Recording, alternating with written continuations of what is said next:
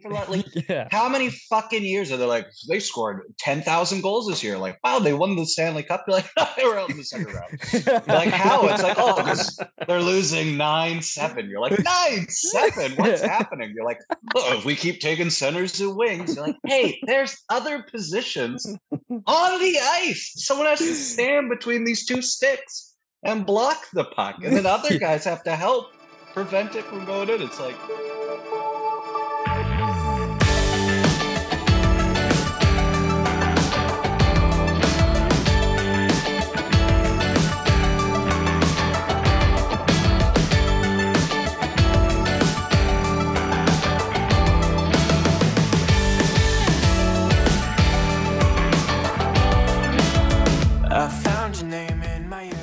It is episode 151 of Left Side Heavy, the podcast, presented by Blue Wire. It's your boys, Hayden and Jevin, and we are joined by great friend of the show, Johnny Sousa, making his return to the Left Side Heavy podcast. Future Aaron Rodgers lover of the Raiders, because that's happening, right? After his darkness retreat. Johnny, welcome back to the show. Thank you so much for joining us. I haven't been on the show in forever, and right out of the gate, you got to hit me with that. Well, this guy's already very sad about the football team he loves. Would you like an old man who's gone crazy? You're like, I guess. Everyone else was saying we were getting Tom Brady. I'm like, I'll take this one over. I'm like, I'll take this old and abused number 12. Yeah, exactly. Right. I mean, in a perfect world, I would like a younger and better quarterback. No offense. I was a big, like, obviously with Corey, like, I love the Packers. It's my mom's team, is the first team I watched. So, like, I always root for them. And I was a big Aaron Rodgers fan, especially as a player. Like, he's incredible. But I will say the last few years of Aaron Rodgers, like, I might not be as enamored with. So I don't really want this iteration of him. yeah. So I'm hoping he just stays put or, go somewhere else. Yeah, Jets. They're always Sure. they're always weird. So, like, it's perfect for him. That would be hilarious if he did, like, literally followed Brett Favre's footsteps and, like, went to the Jets, ends up in Minnesota. You're just like, what's happening? It is like, it is really weird of him, though. Is like he's waiting on the whole Devontae Adams thing. Goes crazy on whether or not he's going to retire, go to Jeopardy, whatever. Signs a fat contract. And then a year later goes into, like, Donald's home back in Newfoundland or some shit. And now he might retire after signing 50 mil a year. It's like, I'm so lost. I want this. He's the definition of never let him know what your next move is. Like, you just never know what Rodgers is going to do. And Rodgers is an enigma too, because, like, obviously we've already totally sidetracked the pod into Aaron Rodgers, but Aaron Rodgers back in the day was like, everyone was like, he's really smart. Like, you listen to him speak and you're like, he's an intelligent guy. He went on Jeopardy and, like, killed it. You're like, oh, it's interesting. And then, like, the first weird thing was, like, all the stuff with his family. It's like, he's a bad relationship with his family. It's kind of weird. He was weird with answers he'd give. You're like, whatever. I actually started to get kind of like, oh, what's going on, when he was dating Danica Patrick. Yeah, I remember that. Because she went on Joe Rogan's podcast, and I remember I listened to some clips of it. And at one point, she was talking about, like, collecting rainwater under a full moon. I was like, what the fuck? It was like full crystal mommy stuff. And I'm like, Aaron Rodgers, I'm like, this is. And then since he's like, yeah, like, I listened to him on two separate podcasts. He's talking about how, like, he went to somewhere when he was recovering, and, like, I think it was Italy. He went to, like, some ancient ruin place and did, like, sound I was like, wow, Aaron Rodgers is wild now. I don't know. I don't know what brought this on, but any man who can admit that he's literally just taking hallucinogens and have no repercussion, this guy knows some people. This guy's the league by the balls. Yeah, seriously. But it opens, like, an interesting thing where you're like, because pot was such, like, a hot button issue in sports, right? Like, guys getting suspended, and, like, a lot of people, myself specifically was like, that's fucking stupid. Like, these guys are doing steroids where mad they're smoking a joint to like relax after the game. You're like, who cares? When you start getting into drugs, you're like, okay, what's performance enhancing? What is it? And you're like, you know, I can't imagine if a guy took magic mushrooms before an NFL game, it's helping him much. So you're like, I don't really care. Yeah. I guess the cost of it is your quarterback might get a little squirrely on you and start saying some weird stuff. And you're like, what are you doing? He's like, yeah, I hurt my knee, so I sit in the dark now. They're like, oh, you should see a doctor, probably.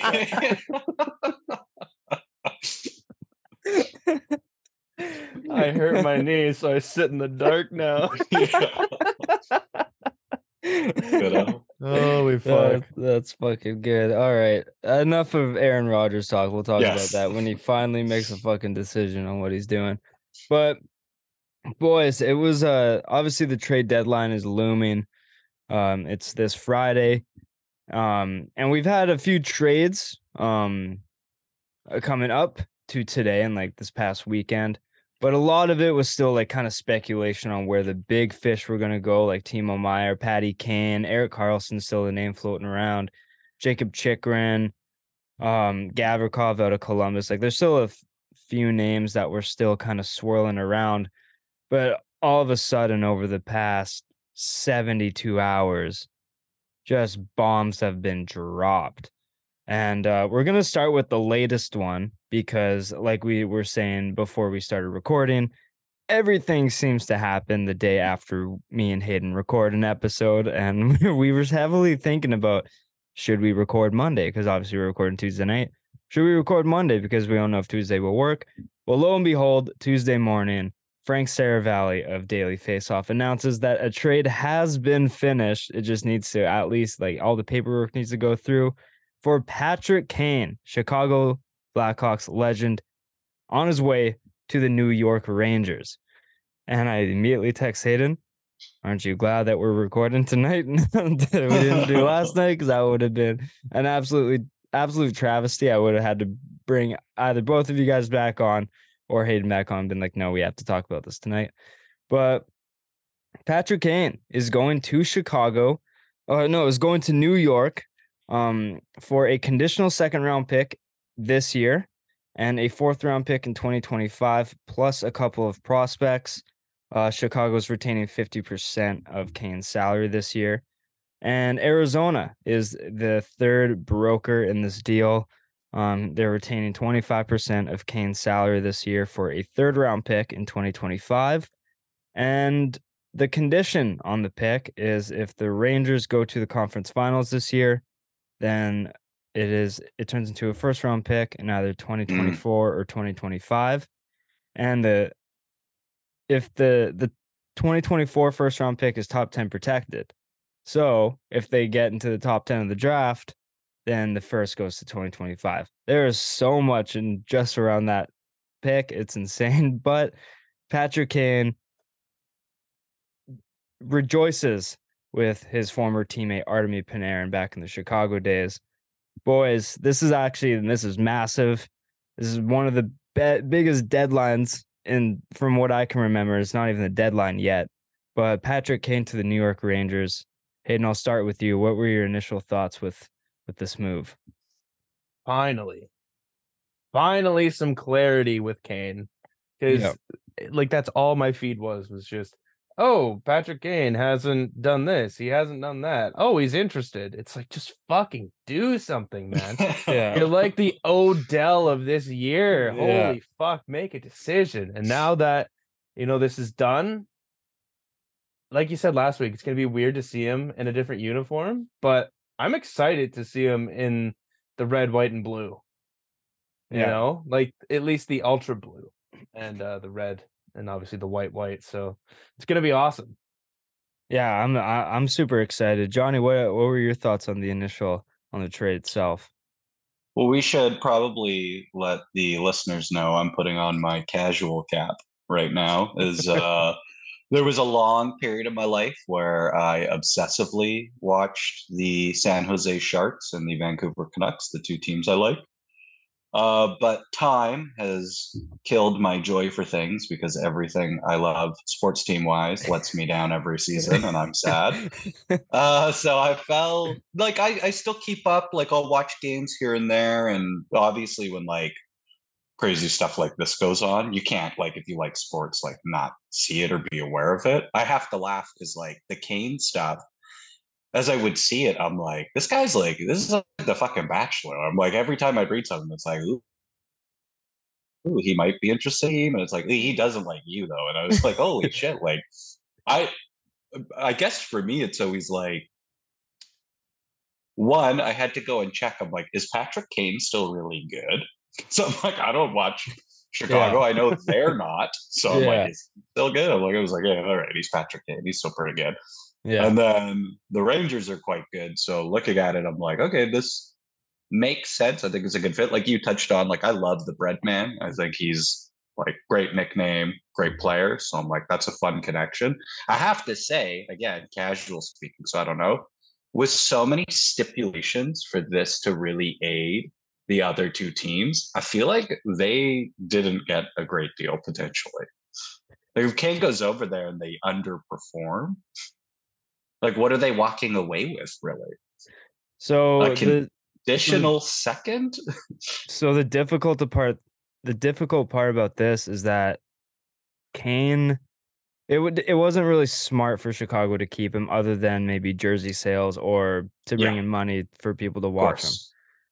This was a year they finally get off that contract. We're going to trade you to a contender, go try and win, and maybe you'll come back on a cheaper deal in the summer, whatever. It was smart for them to trade him, but he only wanted to go to the Rangers. So Yeah. they didn't have a lot of leverage in the deal.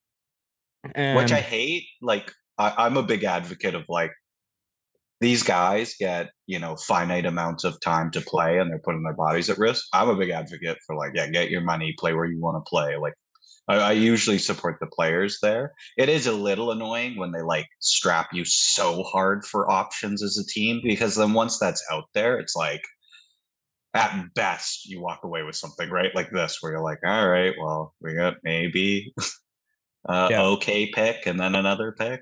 And then yeah, like some bad prospects. yeah. So it's like it's very hard. Chicago's in a tough spot because they're like, well, like we want to try and get something for him, but since the Rangers already traded for Tarasenko a week before, Rangers used a lot of their assets on him and couldn't really give Yeah. Chicago a ton for Kane. And Kane's aging a bit more. They have to take on a bit more money. I just think there's a lot of moving parts, and Kane kind of strapped Chicago down. Like, didn't really give him a lot of leverage in the trade. It's almost like when Kessler left the Canucks, Yeah. he gave them two teams that he wants to go to, and he wants to get out. And you're not going to keep a player that doesn't want to be here. So Vancouver obviously couldn't get the best deal possible for the peak of Kessler because they only gave him two teams. And if the other team's not interested, then you're like, well, I guess we'll take Nick Bonino and something else. Yeah. Like, I remember that so well. yeah. So it's like it's tough. And I think Chicago for what it is, I don't think it's terrible. Um I don't think they were gonna get a ton for him anyway. Because he's like a black hole on defense. He doesn't really give a shit about that part of his Hmm. game. I mean, it's still Patrick Kane. He's one of, if not the greatest American born player of all time. And he's immediately gonna make any team better. But it's just they were kind of handcuffed, really. I love statements like that because for our generation, we're like, like and if like someone your dad's age knew what a podcast was and heard it, like, there was a guy in 1941 when you're like, okay, I'm sure that guy was fine. Like I'm sure he'd look like shit at modern speed with modern players. No offense. Yeah, no. So I think the deal itself, I'm really excited to see what he does with New York. Definitely. They're a fun team too, anyways. Like they've got a Yeah. lot of fun pieces on there. And I mean, the East this year is just like Oh absurd. my god, Like it's gonna be it's such a fucking fucking dogfight insane. over there. Yeah. It's It's fucked. awesome. Like as an NBA fan, I remember those years, like especially as a Blazers fan, where like you go back 4 years, 3, 4 years, like the West getting to the playoffs was a fucking dogfight. It was so stacked. You know, you're looking at the 8-seeded team, and you're like, that would be the 2nd-seeded team. Yeah. It was that good. You know, they would just, everyone would take their Eastern Seaboard trip, dunk on all those losers. Like, thanks, Brooklyn. Like, we'll be good one day. You're like, okay. And then everyone's going to leave. You'll see. No, you're right. You're right. The only thing that I worry about slightly for this trade for New York is they got a ton of skill. Do they have the playoff players? Because playoff hockey is different than regular season hockey. You need to get heavier. You need to get more physical. Rangers have all the skill in the fucking world. Do they have the playoff tenacity to like not be pushed around? That's the one thing I like think about in this. But other than that, I'm excited to see how they do. That's one of the, like, for a team sport, that's one of the most fascinating things to me is like, you can look at teams on paper and be like, who the fuck is going to beat this team? And then they get in the playoffs and then it's just like, oh, like, there's this whole other element you can't really measure or assess. That's just like, you know, there's like guys who are just like, they're different players when the playoffs are on and their role players step it up. And then you get teams like, wow, the Nets, like Kyrie, Katie, you're like, that's a guaranteed championship. And it was like, nope. Yeah. Didn't even... Yeah, you're right. There's no team with 3 better players. It didn't matter. You know, you go up against these teams that are so well built and so deep. And it's like, well, guess what? Those players, they got to stop playing for a while. Yeah. And we got so-and-so coming in and so-and-so off the bench. It's just like, oh, shit. I mean, like, the Rangers are incredibly deep. Like, they have, like, such a good top 9. Their first and third line hasn't changed. And so you get to keep those together. Like the kid line of Lafreniere, Hedl, and Kakko, them 3 alone, not the greatest, but they play well together in a third line role. And you just throw in Kane and Tarasenko within the top 6, and like your chemistry doesn't get damaged that much, and you did it ahead of the deadline. And they're going to be unbelievable. It's just a matter of like, can they hang with any of the big boys in terms of when playoff hockey gets like massively intensified? Like Carolina, Boston, those are Tampa. Like those are 3 heavy teams that like New York might have to go into. And it's not going to be easy no matter how much skill you have. That's how I felt looking at what the Leafs have done, where I'm like, damn, like the Leafs look deep as fuck. And then you're like, are they going to be able to beat the Lightning round 1? Because that's what they might be facing. You know, it's like, it's great and all, but it's like, there's poison pill matchups for teams. There's so much like more to it than that. And there's also like, you know, you just pray when you're making these moves, like, especially for older guys, you're like, for the love of God, don't get hurt. Yeah. You know? No, 100%. It's scary, but huge trade. Hayden, I'm gonna go to you with this one first. Timo Meier to the Devils. Timo Meier was not call it. Yeah, you did not at all. Damn. Did you, or did you say he was going to Carolina? I said I for like the most recent one, I said Chychrun was gonna happen first, but Chychrun's still fucking, I don't know, wasted. But I think I did say Timo to the Devils. Yeah, I think you said Timo to the Devils, but it seemed like the most likely spot. And now, like, the Devils are stacked. Yeah, they're fucking so good. Like, they're so young, so it's going to be really interesting to see them come playoff time. But if they sign Timo Meier after this year, bro, the Devils are going to be fucking nasty the next couple years. Let's run through the trade quickly. So along with Timo Meier is 4 prospects, along with Scott Harrington, who is a bit of a solidified NHLer, but they immediately put him on waivers and then got picked up by Anaheim. So it was almost like a 3-team trade. Anaheim was in there and scooped Harrington up. And the Devils also got a 5th in 2024. And going back to the Sharks is forward Fabian Zetterlund, Andreas Janssen, Shakir Makamadulan, and Nikita Ochotuk. I'm not too sure if I'm pronouncing that right, but it's names that aren't from. I think they're all European. I'm gonna assume, but they also got a 2023 conditional first and a conditional 2024 second and a 2024 seventh.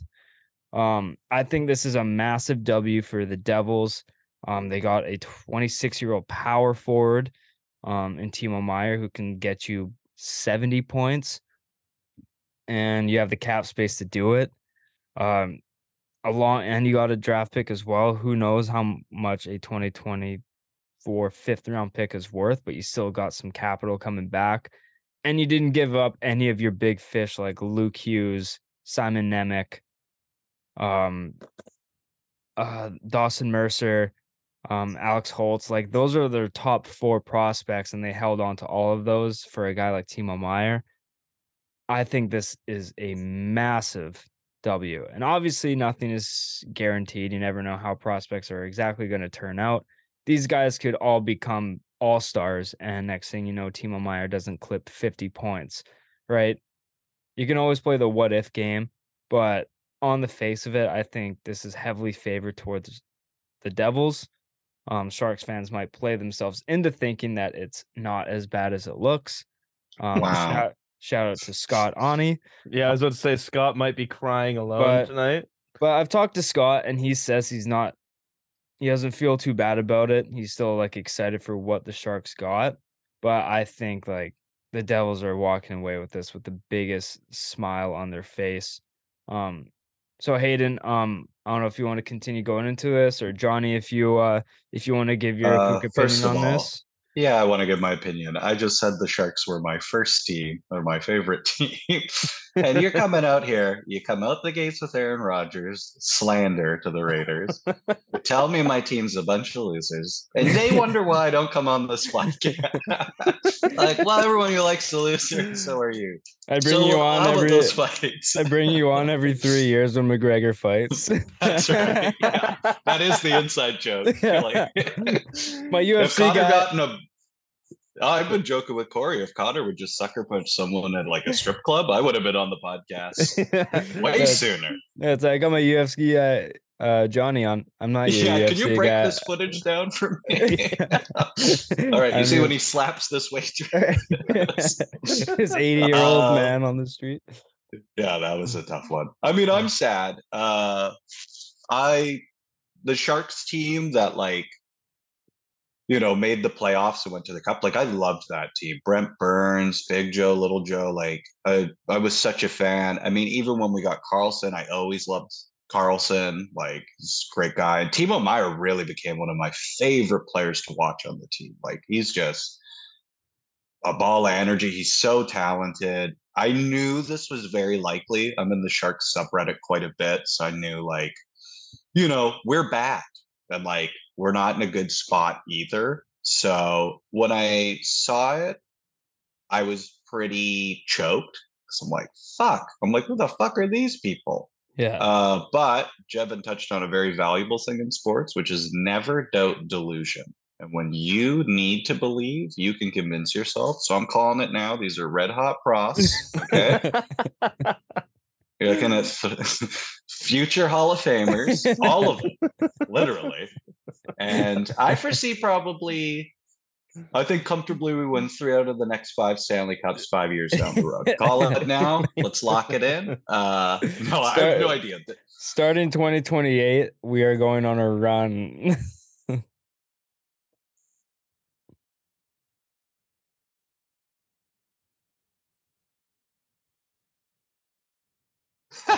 Yeah, exactly. Someone clip this. It's like, it sucks that both the Canucks and Sharks suck. Because I'm just like, I don't really want to watch either of you.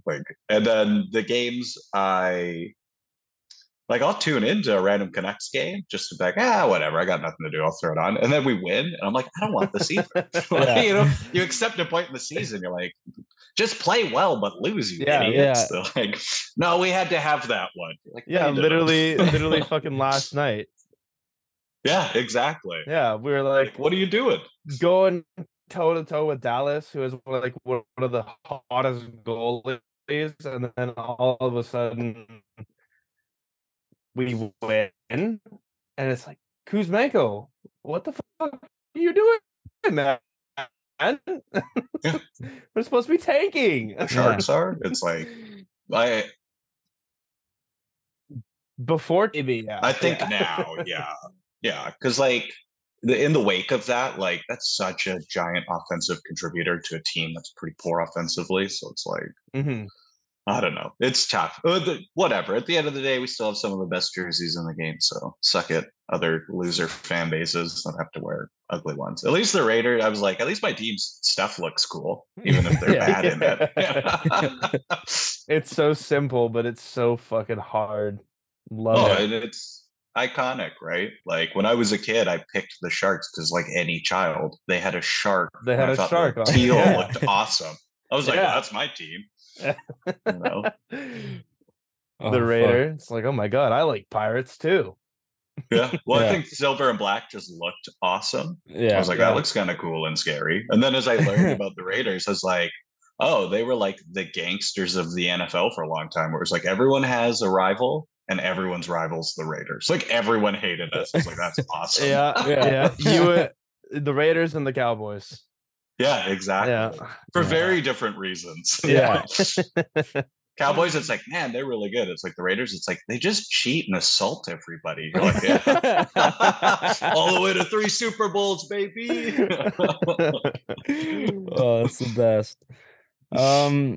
So yeah, I like the trade for the Devils. Who knows what comes for San Jose. Hayden, overall, were you underwhelmed, overwhelmed, just about right with the return that the Devils got for, or the Sharks got for Timo? I was like, for the return for the Devils, hell yeah. No, like you said, they could become anything. You never doubt, what's the unknown. And like Johnny said, I'm betting on the Sharks now, 5 years down the road. Call it. Yeah. Yeah, I said that, and my internet cut out as soon as I finished my sentence, and both of you were just looking at me, and I thought I said the most dead joke of all time, but my computer froze, and I was like, oh, this hurts. I'm telling you, if the Sharks win the Stanley Cup 5 years from now, you gentlemen are getting San Jose Sharks tattoos. I want that clipped. I want that sent back to you. They'll be like, that guy was a fucking prophet. Sounds good. Sounds good. Johnny Sousa or Jesus Christ? Pretty close. Right. Pretty close. We're gonna go to another trade. The strongest team only got stronger. The Boston Bruins trade for defenseman Dmitry Orlov and forward Garnet Hathaway from the Capitals for Craig Smith, a 2023 first, a 2024 third, and a 2025 second. They retained 50% of Orlov's salary for this year, and the Wild chipped in as a broker, retained 25% of his salary for a 5th-round pick from Boston. And then Wild also sent over Andrei Svetlikov. He's a forward. I don't know too much about him, but I think Boston, they didn't need to do anything massive because, in my opinion, I wouldn't want to fuck up too much of what they have going on pace to break the single season record for wins and points. So it's like you don't really want to ruin that too much. But I think this move just makes them deeper to a point where it's like they just get a little bit more solid on the third line, and you can never have too many D-men. And I think Orlov is great both ways, which just only helps Boston. They have McAvoy, Lindholm already, and I just think Orlov just sprinkles a little bit of more electricity into that decor. So I love this trade for Boston. I think I love it for Washington as well. I think it's totally fair for them to kind of sell this year after half their fucking team was hurt this year. And Backstrom, Carlson, we've had some goaltending injuries. Ovechkin had to leave for a few days because of the unfortunate passing of his father. So, like, it's just been a season from hell from Washington. So this gives them a chance to kind of sell high on some players. Maybe Orlov resigns, and then you can maybe try and load up on a run for next year. But Johnny, what were your initial thoughts on the Bees just kind of strengthening their lineup, not necessarily with a star, but just with depth? Oh man. I mean, if you want to talk like if anyone needed video evidence of how I could never be an unbiased like sports person, this is it. Because I fucking hate the Boston Bruins. I was absolutely choked seeing this. I'm like, fuck you. I'm like, fucking dickheads. Your team's so good already. And they're like, oh, what about if we added these guys? Like, why? Like, this fucking. Like, I've never rooted for a house to burn down more. Where I'm like, I hope this goes so poorly. Like, Yeah. And that's not even like obviously being a Canucks fan here, we all collectively hate Boston.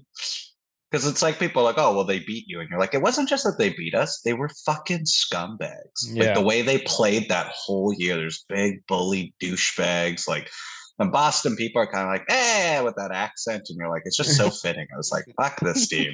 And I've wanted to just like ignore that. Like the fact, as long as Brad Marchand is there, I'm like, fuck you. Yeah.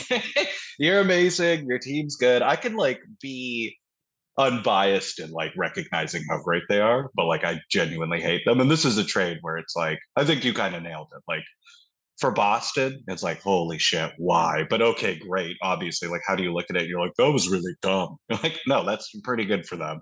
Yeah. And for Washington, it's like, yeah, man, look at what's happened. Like, Yeah. the car is on fire. Can you imagine? They're like, get in. No, we're getting this guy in. You're like, like, no, like, whoever wants to run out, let him go. Gather what you can and yeah, reset. Like, Ovechkin's going to be like 49 years old, sitting in his fucking little office there, still chipping in 25. So it's like, you're fine. He'll let him hang around. But yeah, good for them, I guess. Yeah. Ed? Johnny put it all into like what you could really just define the situation as. And yeah, Boston gets stronger. They lose a little bit of like, I guess, kind of structure, but I mean, I feel like they grew that anyways, and these pieces are just gonna fit the puzzle, even more perfectly. Yeah. And yeah, good luck. Good luck to anyone in the East. Like, can I ask like, you guys know way more about hockey than me.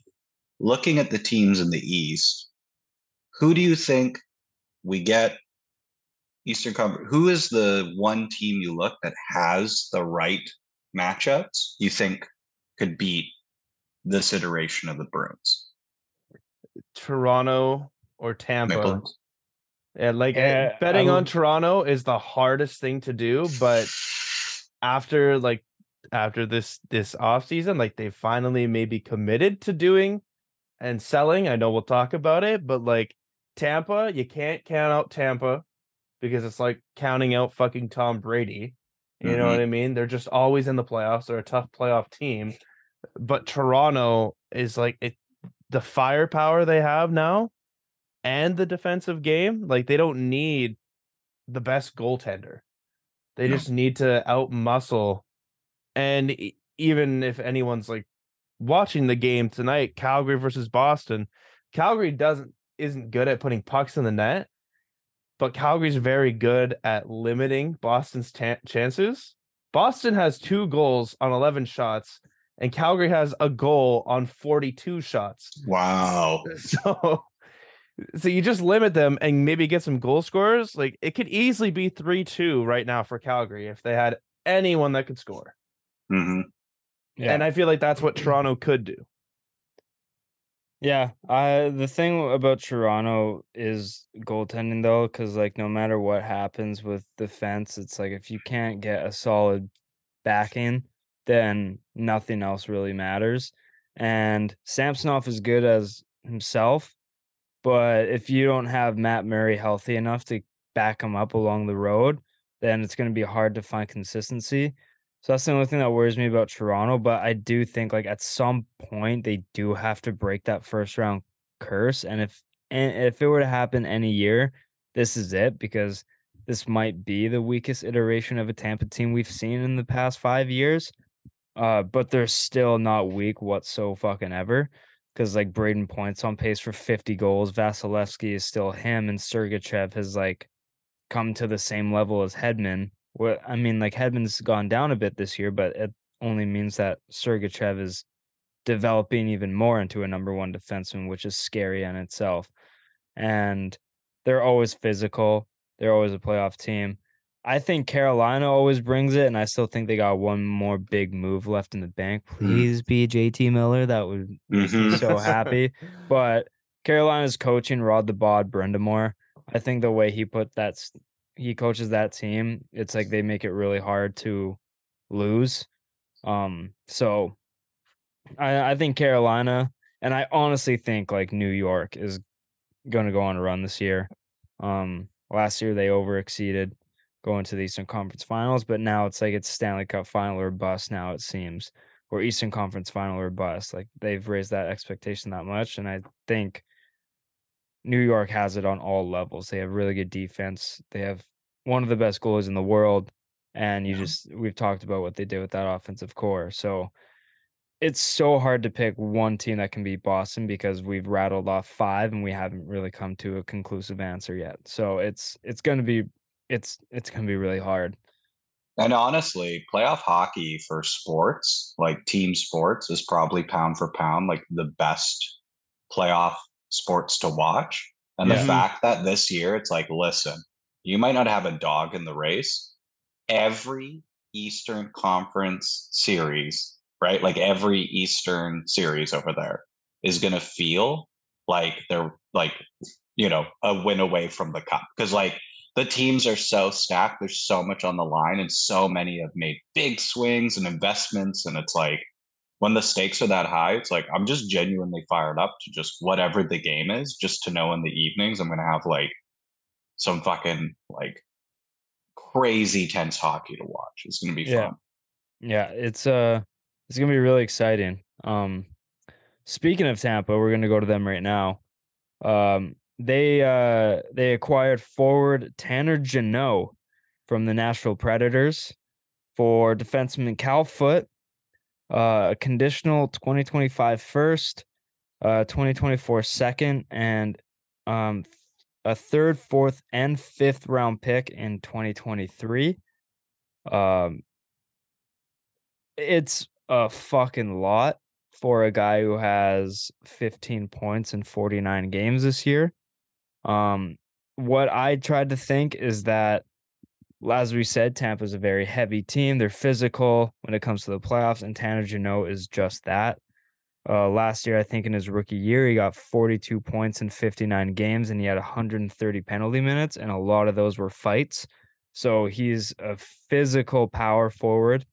He's having a terrible year this year, but Brisebois came out and said that he doesn't really value the picks that he gave up to be high, and he thinks trading for Jeannot and signing him cheap and long term is going to be a lot better bang for buck for them.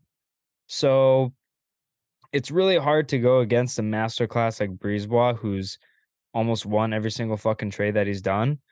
A lot of people harped on his Hagel trade, who gave up 2 first-round picks for him and stuff like that, but next thing you know, Hagel's point per game this year, and he's lighting it up with Point, Stamkos, Kucherov, like, he's doing really good, so I wanna give Nashville the win because I think they got so much capital for a good retool. I still think they're gonna win this no matter what, but I can't give Tampa an F on this because of his history in trades, and I just know that he's somehow gonna become a point per game player with this. But hey, I'm gonna go with you to this. It seems very lopsided, as I've mentioned, but what are your thoughts on this trade for Tampa and Nashville? Yeah, honestly, I think it is lopsided, and I think you have to look at the lens that says it's lopsided. Um, Tampa's just giving up a piece where they'll know this guy is physical. They know that this guy is maybe not an all-star, but a star in his own way of like, if someone goes after Stamkos, Jeannot's coming after whoever went after Stamkos, and that's no question about it. So it's gonna just be almost like Jeannot's gonna be the goon, I feel. or like someone to just not fuck around with. And honestly, kind of gives me some sort of like Nick Paul vibe where he'll just come in and score like the most random game-winning goal. Yeah, like that game 7 against Toronto, he had 2 Exactly. goals and they won 2-1. It's like this third Exactly. yeah. So that's kind of how I feel about it. We'll see what happens. You know, there's a lot left to go, and if he picks it up, then it's gonna look like an absolute win for both teams. Yeah.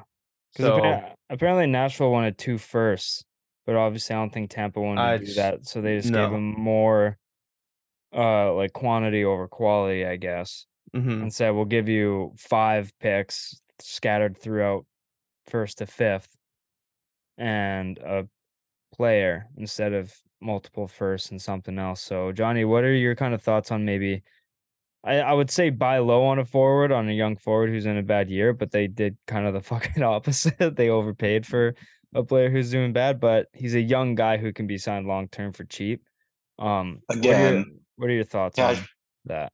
casual cap. I've never heard this guy's name before. The whole time you were saying it, I was just thinking of like puns about how like, did you know that Hayden's been called a natural predator as well? Like, I was just like, because I'm like, I don't know who this guy is. And then you're talking, I was like, 15 points. I'm like, oof.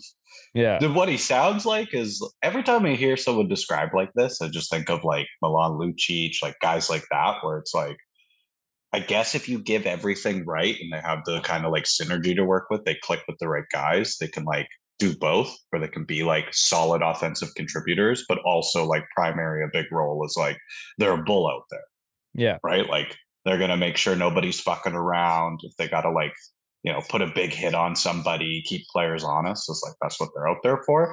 I'm never crazy about like spending a ton on guys like that. I like those guys. Like when Rafi Torres was on our team, I love Rafi Oh, Torres. When you're playing against him, I hate Rafi yeah. Torres. Yeah. It was like Chris Pronger. It's like if Chris Pronger was a Canuck, I'd be like, hell yeah. But watching Chris Pronger, I'm like, God, what a piece of shit.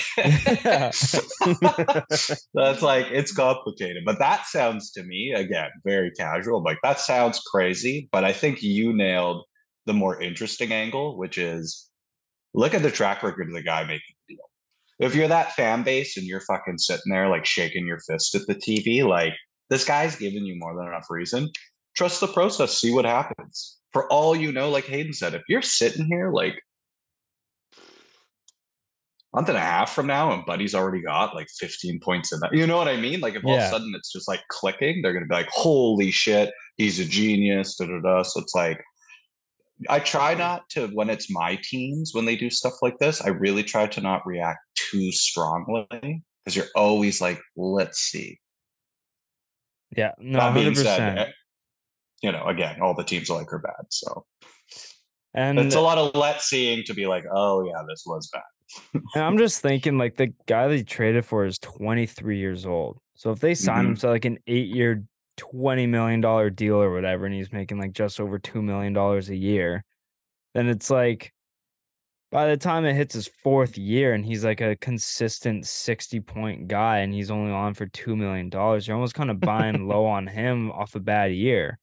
Hmm. Yeah. And it's like you're overpaying to buy low on a guy where it's like, you're coming off the point of, like, winning multiple cups with, like, Stamkos, Kucherov, they're kinda aging a bit, so you're kind of bringing in this young guy who's tough and just a piece of shit to play against.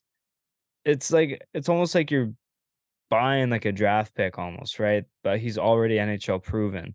So, I see it from both sides, that's why it's probably not as much of a lopsided win as it seems to be, is because he was almost a point per game in his rookie year. He's just having a really bad year this year. So, you might find that again if you kinda put him with Nick Paul or Sure. Braden Point or some shit like that. If you put him with playmakers, you might get back to that, and he's And so not to young. mention, Jev, older teams like that, you bring in a young guy with a ton of energy, it can be a shot in the arm sometimes. Exactly, it's like getting a puppy when your dog's aging. It's like you bring Yeah. the puppy side out of them again, right? So, Stamkos, Kucherov, they might get a bit quicker, so they gotta keep up with the young buck. And Oh, I Hayden thought you meant like the fan base will be happy because they've got like, hey, look, this new young guy, he's fun. And oh, then they have to like put Stamkos down in 2 years because like, how old is he? We had some good times, you and me. Yeah. I was thinking from the player side, but the fan base side too. Yeah, I agree with it. But Again, like the guy's so young, you're like, who knows ceilings like that? It's like I'm much more like schooled on the NFL than the NHL, but this parallel happens in that sport a lot, where it's like, how many times do you see guys have a bad year and everyone kind of give up, and then it was like, oh, that's all it was. But you also see the inverse of that, right? Sometimes where a guy has a bad year and never gets it back. Yeah, you're just like, oh, that was weird. Instead, you're just a player who had like 2 good seasons. Yeah, exactly. Yeah, it's a high risk for sure, but we're gonna go to Edmonton trade. Probably one of the bigger trades of the day besides Patty Kane, of course. The Edmonton Oilers acquired defenseman Mattias Ekholm and a 6th round pick in 2024 from the Nashville Predators in exchange for defenseman Tyson Barrie, forward Reed Schaefer, a 1st round pick in 2023, and a 4th round pick in 2024. Nashville's retaining 4% of his contract. I thought that was a fucking mistype right there. Because he is signed through 2026. So it's a few years you're going to have to retain salary. And maybe Edmonton just need to get underneath a certain number. So it's like, hey, instead of us giving another 2nd round pick, can you retain this certain percentage to get us below this, and you'll take this? It'll probably just be like, if we take on 1 more percent, then you have to give us an extra draft pick, and maybe Edmonton didn't want to do that. Who knows? But off the rip, I think this is a great trade for Edmonton. It's pretty even in my opinion. Nashville's retooling on the fly like motherfuckers, and they completely understand where they're at. Whereas Edmonton improved immaculately on defense where they needed to. They don't need any more goal scoring. I was going to get to this point later, but Connor McDavid scored his 50th goal in 61 games. They don't need more offense. They need defense. They literally don't need any other offensive players. They could put Connor McDavid out there with 4 defensemen. I think he's still hitting 50. It's insane. So, like, you get a defenseman like Mattias Ekholm, who's he has like 18 points in 60 games, but he's solid defensively. You don't need 70-point defenseman. You need someone who's going to hold it down on the back end. He's a top 4. Yeah. Like he's big. He's great for playoffs. He's solid. I think this is amazing with what Edmonton did. I think they got the right defenseman. Did they overpay? Maybe. But they got what they filled a need. And if you're going to want to go far in the playoffs, you're going to need to be able to hold it down against some of the top teams, and this works. Imagine being an Oilers fan and your reaction to this is like, we were like overpaid. Like, have you looked at your fucking team for that? Like, How many fucking years are they like, they scored 10,000 goals this year? Like, wow, they won the Stanley Cup. You're like, they were out in the 2nd round. You're like, how? It's like, oh, they're losing 9-7. You're like, 9-7? What's happening? You're like, oh, if we keep taking centers and wings, you're like, hey, there's other positions on the ice. Someone has to stand between these 2 sticks and block the puck. And then other guys have to help prevent it from going in. It's like, I thought it was so funny how stupid Edmonton was with drafting, because everyone would shit their pants. They were like, oh, now they're getting the Nuge. And you're like, who cares? They'll ruin this. They'll ruin all of it. Yeah. And they have. And then I remember when McDavid got drafted, I went to Pemberton that year, the music festival. And next to us was 40 people from Edmonton. And they were just getting fucked up the whole week. And they were awesome.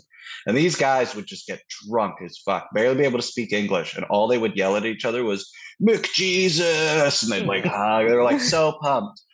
And I was like, you guys are going to ruin them. Like, fuck you. It's like, he'll be another guy. We have to bury out at center ice because he just drafted the same player over and over again with the top 5 pick. And it's like, I'm at the point as a Canadian hockey fan. I used to be like, oh, if so-and-so makes it. I want any Canadian team to win. I'm at that point. Like, things are divided enough in this country. Let's all shut the fuck up about all the other dumb shit and just get excited. It's like, well, I'm Yeah. not from Edmonton. Who cares? How many times do you have to see Americans win the game we invented before you're like, I don't care. Toronto, Edmonton, fuck it. Anyone win. And seeing both of those teams really beef up at this point, I'm pumped. I'm not an Oilers fan. I'm not going to sit here during the season and be like, oh, this is great. But come playoff time, I'm like, yeah, let's get some respect back on Canada's name. Half these American teams win, and you look at the lineup and you're like, is that 50% Canadians? You're like, yeah. It was so fun. It was so funny when like Boston, I think it was, I can't remember what game it was, but it might have been like against Toronto, and Boston scored a late goal to go up, and the fans were chanting USA, USA. I think Marchand scored from Bergeron and another Canadian. It was 3 Canadians who like scored the goal and were in on the goal, and they were chanting USA because Boston scored. But meanwhile, it was 3 Canadians who actually scored it, and it was so funny, the irony with it. It was hilarious. Keep in mind that's coming from people who live in a country who will look you earnestly in the eye and ask, how does it feel to be on the greatest country on earth? You're like, you ever been to like Italy? They're like, I've never left America. You're like, well, then you're an expert. I've never left this state. You're like, well, I'm glad I'm listening to you for that. Some moron in Tennessee. You're like, I'm sure it's fine where you are, but Fiji looks nice too.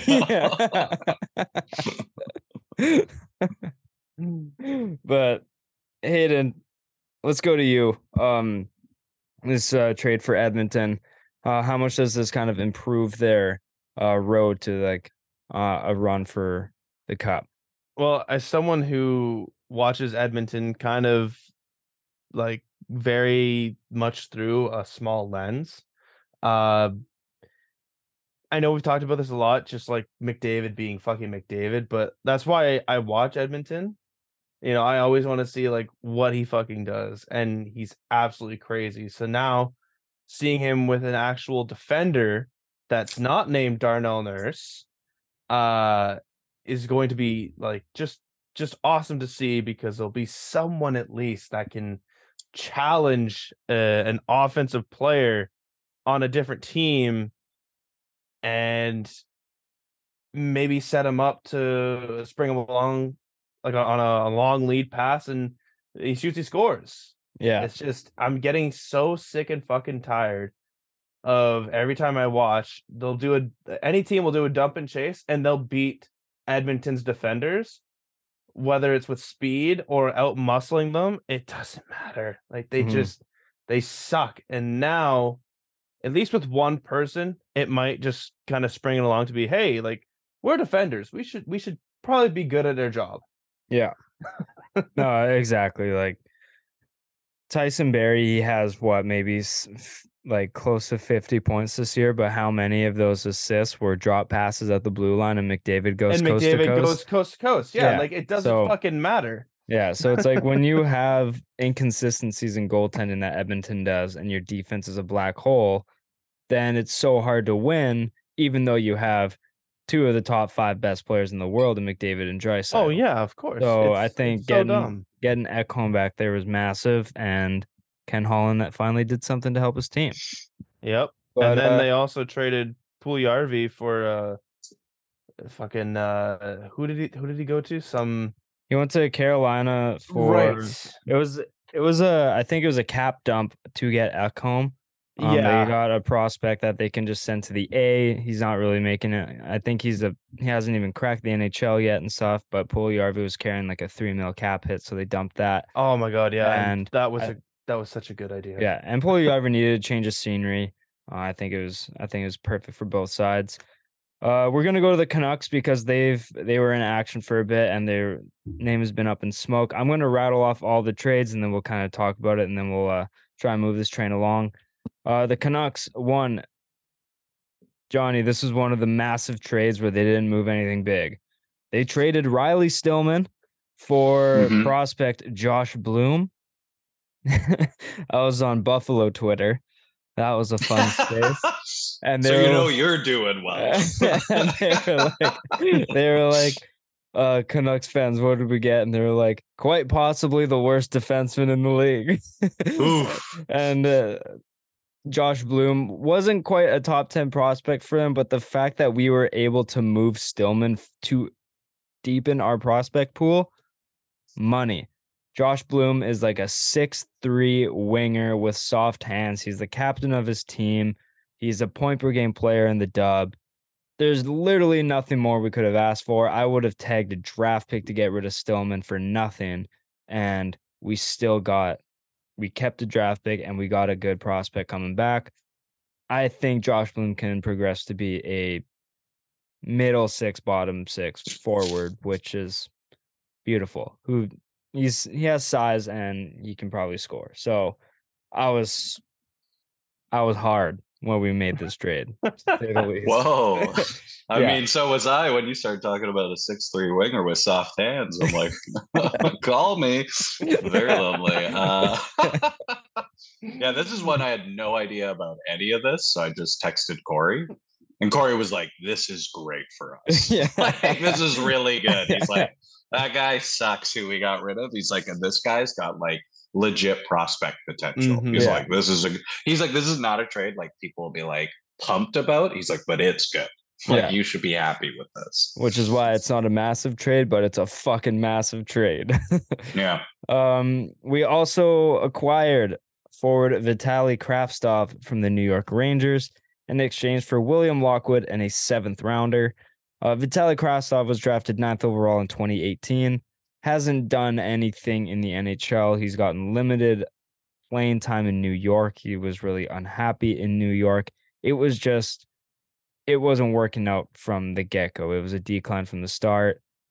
It just wasn't the right fit for him. He's requested a trade out of New York like 3 times and finally got his wish granted. I like this trade because I think we're buying low. It's like a low risk, high reward trade. Kravtsov has top 6 potential, whereas Lockwood would be a bottom 6 forward, up and down the lineup between the A and the NHL, and a 7th rounder is basically irrelevant. Nothing. So I think this is a massive one. I think it's gonna take some time for Kravtsov to find his feet in Vancouver because who knows? But he's a sizable winger with top 6 potential, so I'm happy with it. But do you guys have any insight on that trade? It was decent. Yeah. Yeah, can't really like harp on it too much. A lot of New York people were like, "That's all we got? Like that's it?" So it seems like they were wanting more. But again, similar to Patrick Kane, New York didn't really have any leverage. They were like, teams were like, "You're not getting that much for a guy who doesn't want to be there. We're gonna wait for you to waive him, and then we'll pick him up for free." Right? I think it was kind of that situation, and almost like what Derek Carr is going through. Yeah. Oh, okay. Settle down. That wound's still fresh. Johnny, and you know what? He's got a lovely home coming to New Orleans near you. So. Yeah, he's not going to New Orleans. He's going to fucking Carolina, I bet you. I mean, that'd be great too, because then you'll be like, I'm glad we didn't get him and he'll dunk on your dumb team. Yes. Why did we should have traded for I'd kiss him with those smoky eyes. Fucking hell. The mascara eyes, yeah. Looks like a member of Green Day. Dude, people clown on my boy. I am telling you, Derek Carr is not. The perception of Derek Carr is very different than Derek Carr. Derek Carr's a good player. Yeah. I love Carr. You know, he is. Just needs a good team. You, yes, it's go look at what he had all that time, because the only thing people do now is it's like Davante Adams. And you're like, yeah, okay, we finally gave him some shit. And then the year Davante Adams came over, Renfroe and Waller barely played fucking the whole season. And you're like, well, see, we suck and he's bad. And you're like, dude, we ended the season again with a top 20 defense. Like, this is all he's known. He's had the same OC twice, like for 2 fucking years, is the longest he's had one. It's like, give the guy some stability. The Carr family's cursed. His brother had it way worse. But it's like David Carr, yeah. Yeah, it's like goes to the Texans in 2 seasons. He's the most sacked player in NFL history. Like, well, that's not great for your rookie. Like, that's not right. You'll be like, that guy sucked. You're like, yeah, he got 0.1 seconds before somebody was clubbing him over the head. You know, back when there was no like roughing the passer like there was today, right? Like he was even then he was getting like legit murdered back there. Where Tom Brady's being smacked on the face mask and getting roughing the passer. If you want to see when it was bad, go on YouTube and watch NFL Top 100 of all time and go look up any cornerback in the 70s who played for the Raiders or the Pittsburgh Steelers, and you will watch a guy the second throwing the ball's bodies suplex someone on their head. Yeah. Literally. Like just grab them and like bam on the top of their head, just like, oh, they're wearing helmets made of styrofoam. You're like, you're fine, get up. Hand the guy a cigarette. Like, you've come a long way. Oh my god, that's so funny. Wow, we got sidetracked heavy. You're welcome.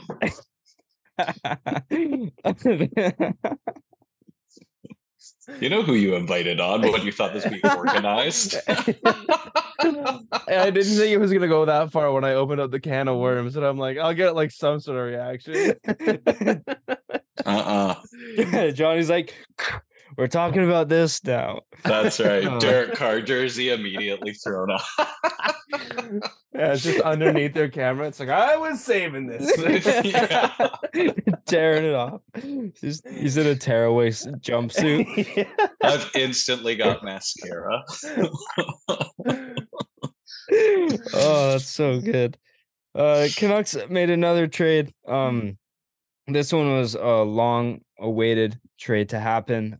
We held Luke Schenn out for trade-related reasons. We were wondering where he would go. Would it be Boston? Would it be Calgary? Lo and behold, was the Toronto Maple Leafs. He is going back home. 2012 Luke Schenn is being unlocked once again, ready to just fight everything.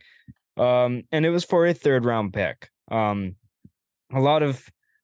popular thing to do in Canucks Twitter is to overvalue our players.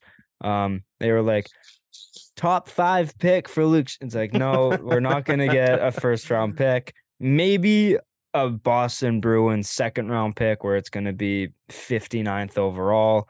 But we got a third round pick for Luke Schenn, which I thought was like kind of just about right. If it was anything higher than a second round pick, I would have been very surprised. But like, honestly, I would have been surprised with a second round pick. And genuinely, I think a third round pick is very fair. I wouldn't be surprised if he comes back to Vancouver next year on a cheap deal, like cheap 2-year deal for just over $1 million a year. I would do that in a heartbeat. Luke Schenn, I got on the sportscast I did for BCIT. I called him the king of Vancouver because I genuinely think he was everyone's favorite player on the team. If it's not Pettersson or Hughes or Demko, everyone loved Luke Schenn, and I don't think anyone is going to be upset about this trade for a third round pick. Not at all. No.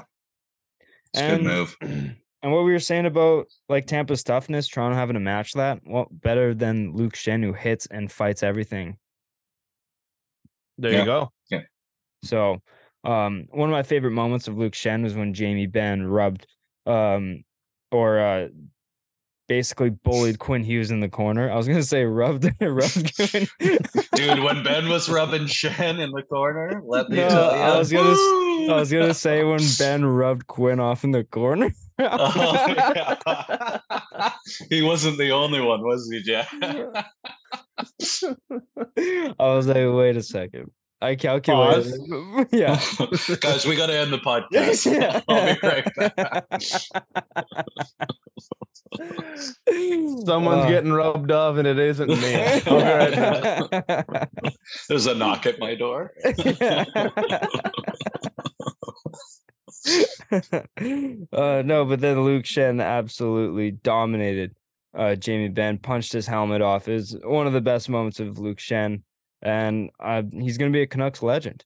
So, is there anything like more iconic too? Like this city we're so fucking critical of our team, like so critical. We want the Canucks to like win and be good so bad. But there's this hilarious thing where like when there's just like a fun role guy who's got heart, the city loves it. Yeah. Like certain guys, like I remember Tyler Mott, people were like, fucking Mott, baby. Cause it's just like he's just like, yeah, is he the best player on the team? Fuck no. But he's like energetic. He makes some sweet plays. He's like always kind of giving it. And you're like, we just rally behind that shit. It's like Maxime Lapierre in 2011.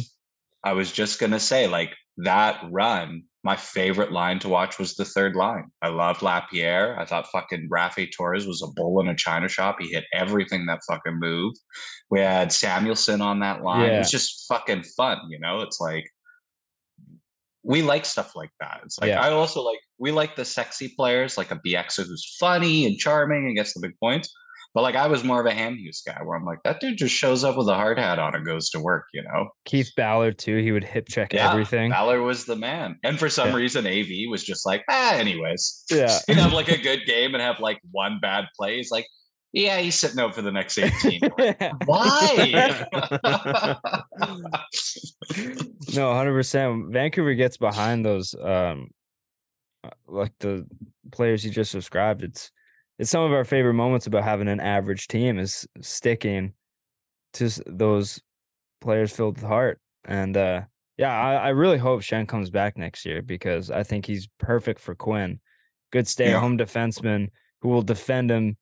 He'll run through a brick wall for Quinn, and he doesn't have any offensive skill really, but he'll defend Quinn and he'll stay at home so that Quinn can fucking buzz around and do whatever he wants. So I think it's a good deal. No trade around any Garland, Besser, or JT Miller, but there was heavy smoke with Vancouver and Pittsburgh. Vancouver and a little bit of Carolina today. I think trade talks are picking up a ton, and I heard that it involves a forward on the Canucks with term, and that involves both, like, all three of Garland, Besser, and Miller. I am praying that it's somehow JT Miller, even though I doubt it, but very interesting. Hayden, what do you got to say about this? I was reading up on it because I thought it was Miller as well. I saw a report. It was not, in fact, Miller, but Brock Besser. I also read heavy talks with Pittsburgh. I also read something that it might not be Brock Besser. Oh my God. So keep in mind, boys, everyone, when these things start to like catch a little heat, you get all these ding dongs jumping out being like, inside sources told me, and you're like, okay. So, you know, it's like you got to be a little guarded because like source, trust me, bro. Everyone who's a Canucks fan wants it to be JT Miller. Like we all are like, it's him, right? He's gonna be the hardest one to move. Like that dude is like, yucks, you know. Like Johnny, I text Johnny, a boy can dream. Okay. Oh, of course, hey, I'd love it too. I texted Corey about the Canucks stuff just because of this, and yeah, he was like, his last things, he's like, we're still waiting on the big move, JT Besser, and then he said, Demko to the Kings if they were willing. It's like, but it'd be a big swing. I was like, oh, I don't even know that's a thing. But I'm like, does anyone want JT Miller? It's yeah, like kind of. Like his remaining salary on this year is sexy. The 5.5. Oh yeah. But it's the $8 million he has for the next 7 years with the no move clause. It's like at his age, that's impossible to move. But like I heard 3 different reports from like almost it may have been the same insider saying Besser, Garland, JT Miller. Now it's like, I wish he hadn't said a thing because now I'm just like, I don't know. But speculative. Yeah, like I can understand maybe like a JT Miller trade for a Carolina because maybe it kind of works with their window where they have like a middle-aged group on the younger side where it's like JT Miller might be able to help, but they're like in a playoff spot, one of the best teams in the league. It wouldn't make sense for Pittsburgh when their window's almost closing to get an aging contract like that, whereas Carolina will be competitive for a long time. So maybe it makes sense to get Miller where that contract might not be so bad. So that's like what I'm thinking. But again, it's so hard to like see who they're talking about. I think that it's Brock Besser involved in the Pittsburgh trade. I think it makes the most sense to get a young scorer for 3 years on a team with Crosby, Malkin, Gensel, Raquel, whatever. Even though I heard some things about Raquel maybe coming back, who knows? But it's all smoke right now. It's so hard to kind of speculate on what it is, but it's interesting to talk about as a Canucks fan. So, Definitely. um, I hope it's JT, but it won't be. No. I hope Big it's sad. fucking Kuzmenko because he's preventing this fucking tank. What the fuck is this guy up with? Now I understand why Taka was benching him all these games. He just didn't want him to perform. Yeah, like fuck off, He's man. watching him in practice, like fuck. This guy's fucking good. Aquilini's calling him drunk during the day. You gotta play him tonight. Shit. Okay, we'll give him 12 minutes. What are you doing?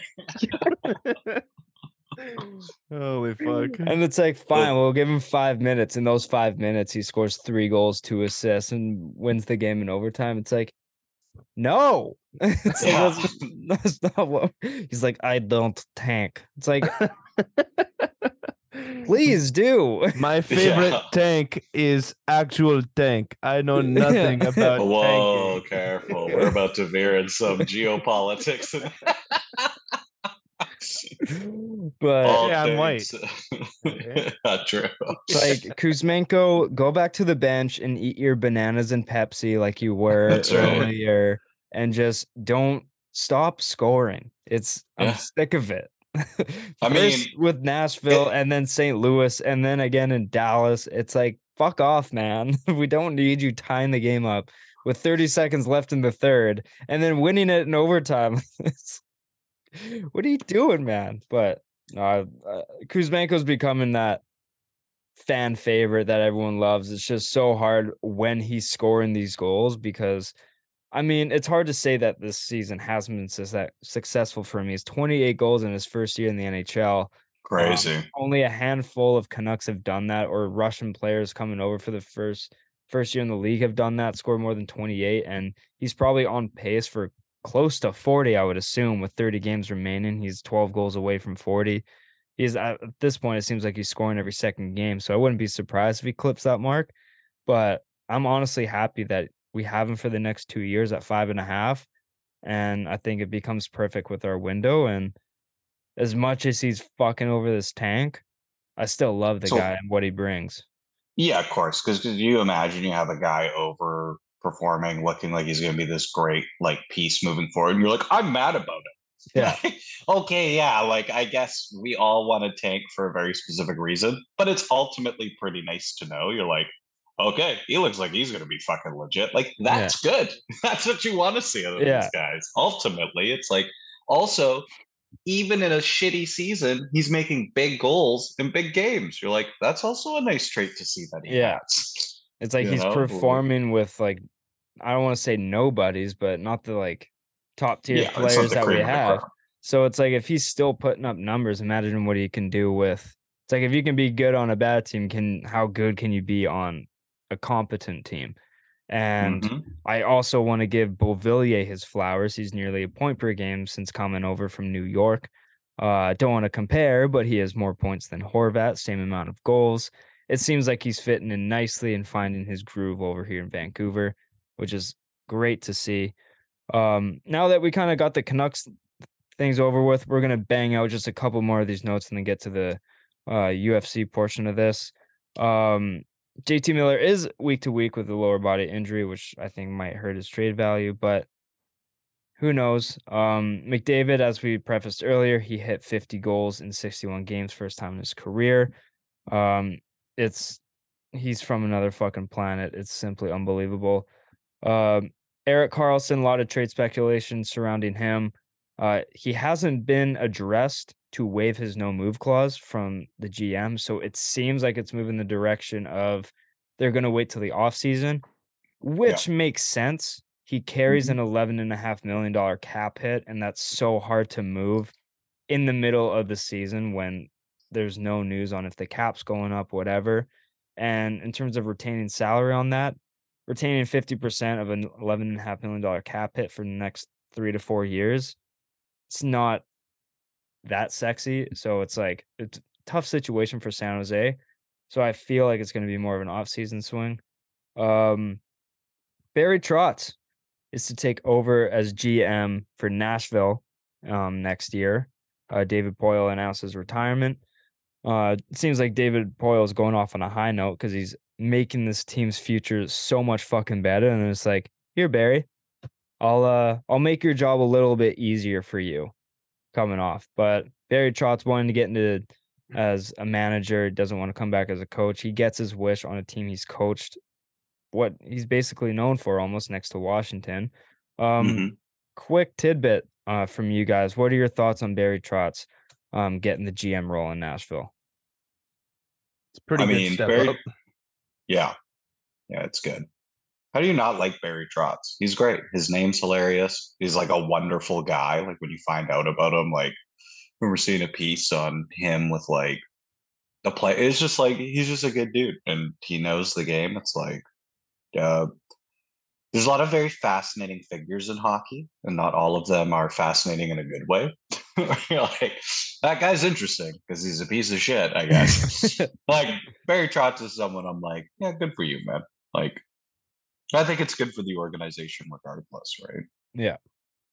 Someone has relationships, long time relationships, and exactly. It's not like he's being GM of fucking like Florida or some shit, like somewhere random. It's like this is a team where he's coached for a long time, and it only makes sense to see him as GM. And I think he's going to do a kick-ass job because he has so much knowledge on this game. Rangers defenseman Keandre Miller, it gets suspended for 3 games from the Department of Player Safety for spitting on Drew Doughty on when they played on Sunday. Miller has addressed the situation, apologized to Drew Doughty, and says he didn't mean to do it. I don't know if you guys seen the video. It kind of looks like he did it, but what are your guys' thoughts? I just don't think he can do that. Yeah, I don't know how you call it accidental, per se. Yeah, because you're like looking at the guy, voice crack. You're looking at the guy, and then just right at his face. Yeah, like there's no like you're moving your head and you spit. It's just right at your face. Yeah, and it's also like in the real world, if somebody spat on you, right, like that's assault. And the disrespect of someone coming up to you and spitting in your fucking face, like holy shit! Like probably the most disrespectful thing you could do is spit in someone's face. Wild. So it's like, I don't like Drew Doughty, so I'm fine with it. But like in general, I don't think it's good. Yeah, I think it's bad. I think a suspension was the correct way to go. We saw a fucking goalie goal. Linus Ullmark, and what other team happened against than Vancouver? Everyone has had a milestone against us. Everyone's first goal in the NHL has been against Vancouver. Stamkos scored his 500th career goal against Vancouver, and it came in a hat trick game where he scored 2 fucking more goals after that. Canucks always find a way to get in the highlight reels in the most wrong way possible. And this is another one. 2-1, 48 seconds left. Besser tips the puck in. Ullmark is like, yep, I'm doing it. He skies a fucking puck 40 feet in the air and none other than right in the middle of the net. Scores a goal. He quotes it being a dream come true, which doesn't surprise me at all. I think every goalie dreams of scoring a goal. He leads the team through the fist bumps. As a Canucks fan, it sucks, like I said, to be in the highlight reel again, but it's so cool to see goalie goals happen. It's the best. It's novelty shit in sports is the best. And it's like it's like an offensive lineman catching a touchdown when he does the fat guy dance. You just feel good, even if it's against your team. You're like, I remember when Donald Penn, the left tackle for the Bucks forever, and then he came to us.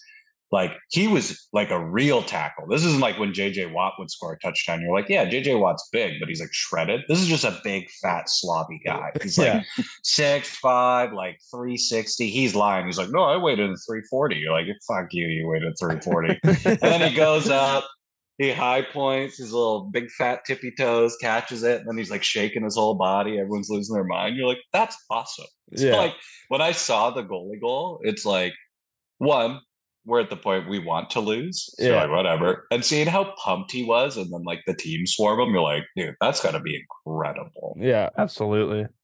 No, it's amazing. And NHL posted one. It was like, you gotta love a good goalie goal. And it was like on Instagram, you can do like 4 or 5 slides. Canucks were in it twice, and there was four of them. Yeah. So it's like, I love that. Love that. Awesome. Oh, it's so good. Patrick Marleau got his number 12 retired by the San Jose Sharks against their game. In their game against Chicago, Joe Thornton was crying up a storm. I mean, as a Sharks fan, Johnny, Hayden, you have a soft spot for the Sharks as well. You always have. I've always fucking hated Thornton just because of he's had the Canucks number for his entire career. But I mean, I want someone to look at me the way Thornton looks at Marleau. Oh, 100%. Like, it was, you would think that it's Thornton getting his jersey retired, but it's Marleau's. It was just such a cool thing to see. Dude, Marleau is a Sharks fan. Like,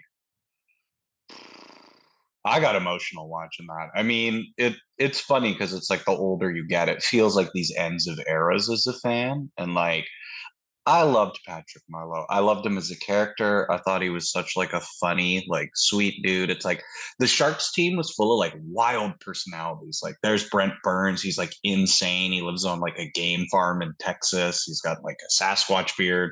There's Joe Thornton, look like an old miner with like, it's like, there's all these crazy characters. And then there was like, just, hey, Patrick Marleau, like nice guy. And it's like, he was just such a solid player for so long. And like, I love that. Like, one, I thought it was just a first class like ceremony. I thought they did a really good job with it. You could tell like that city loves that guy. These guys, like those staple players, what that means to you, it's like for us, right? Like here, like, how much it meant to us, like seeing the Sedins or, like Biek, like Luong, these players, they meant so much. They represent this whole era of hockey fandom for you. And that turning over the old guard, like it brings a lot up, I thought it was beautiful. Like, yeah, you're right. Like seeing Big Joe, you're just like, oh my God, like, will I ever know a love that here in life? Yeah. Like, I guess that's how I look at like pizza when I'm drunk. I'm like, it's like I've never loved you more. Yeah. It's so good. Hey, what did you think of it?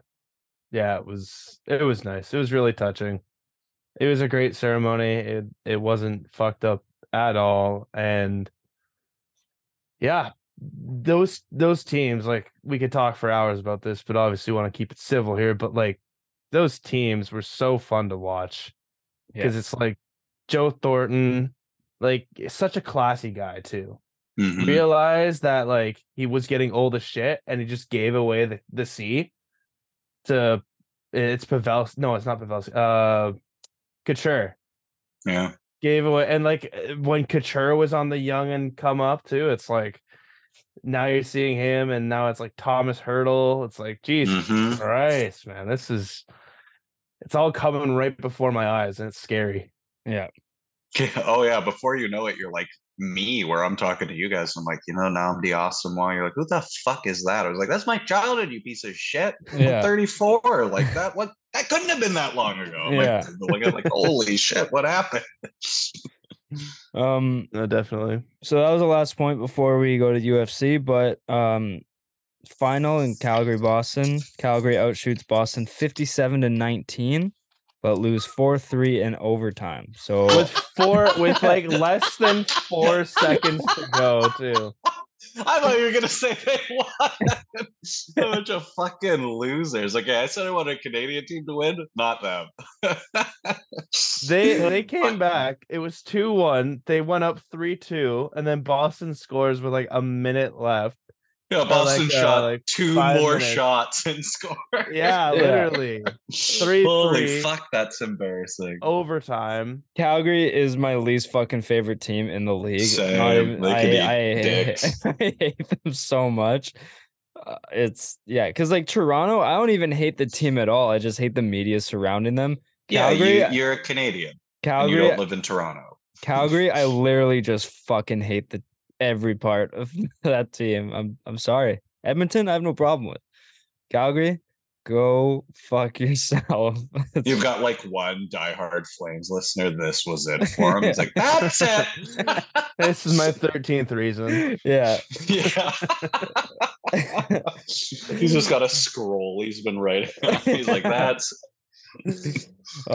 Actually, I want to say one thing. Did you guys see Brad Marchand's All-Star comments? No, I can use my imagination because I've heard Brad Marchand speak, and I bet it was fucking stupid. Whatever. The NHL came out and said that Seattle, Detroit, and Edmonton are the 3 locations in contention for next year's All-Star game. And Marchand commented, "Can't wait for all the players to boycott that game because no one wants to fucking go there." In a pregame interview, he said he addressed it. He was like, "Yep, I was just saying what all the players were thinking. I'm not going to go, so it won't be my problem." Basically saying there's no time to have fun in the sun like Florida and stuff like that.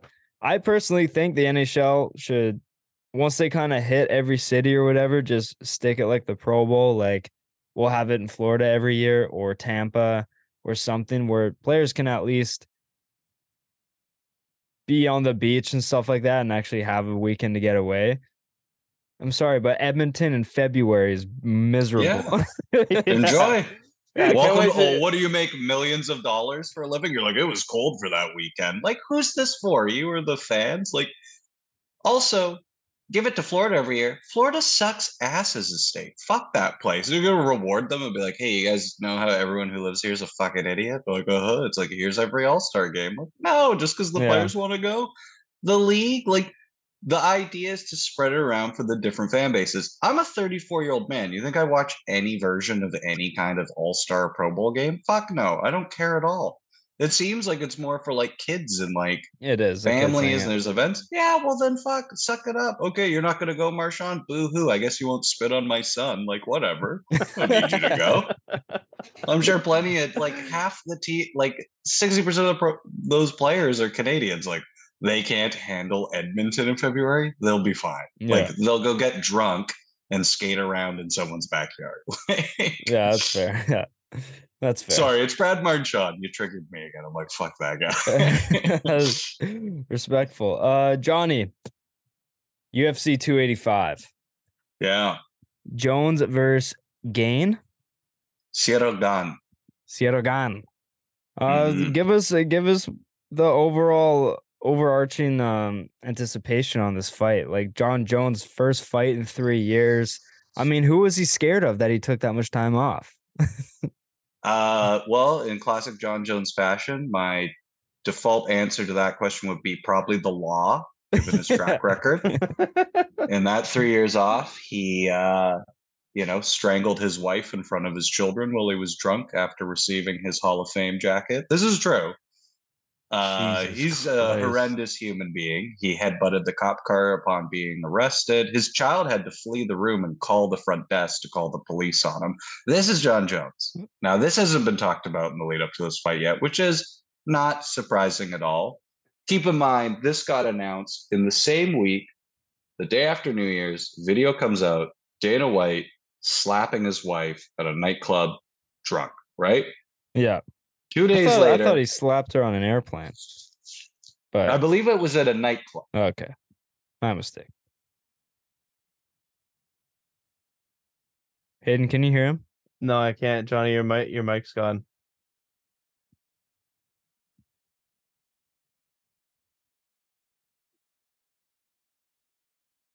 No, yeah, I think your headphones are dead.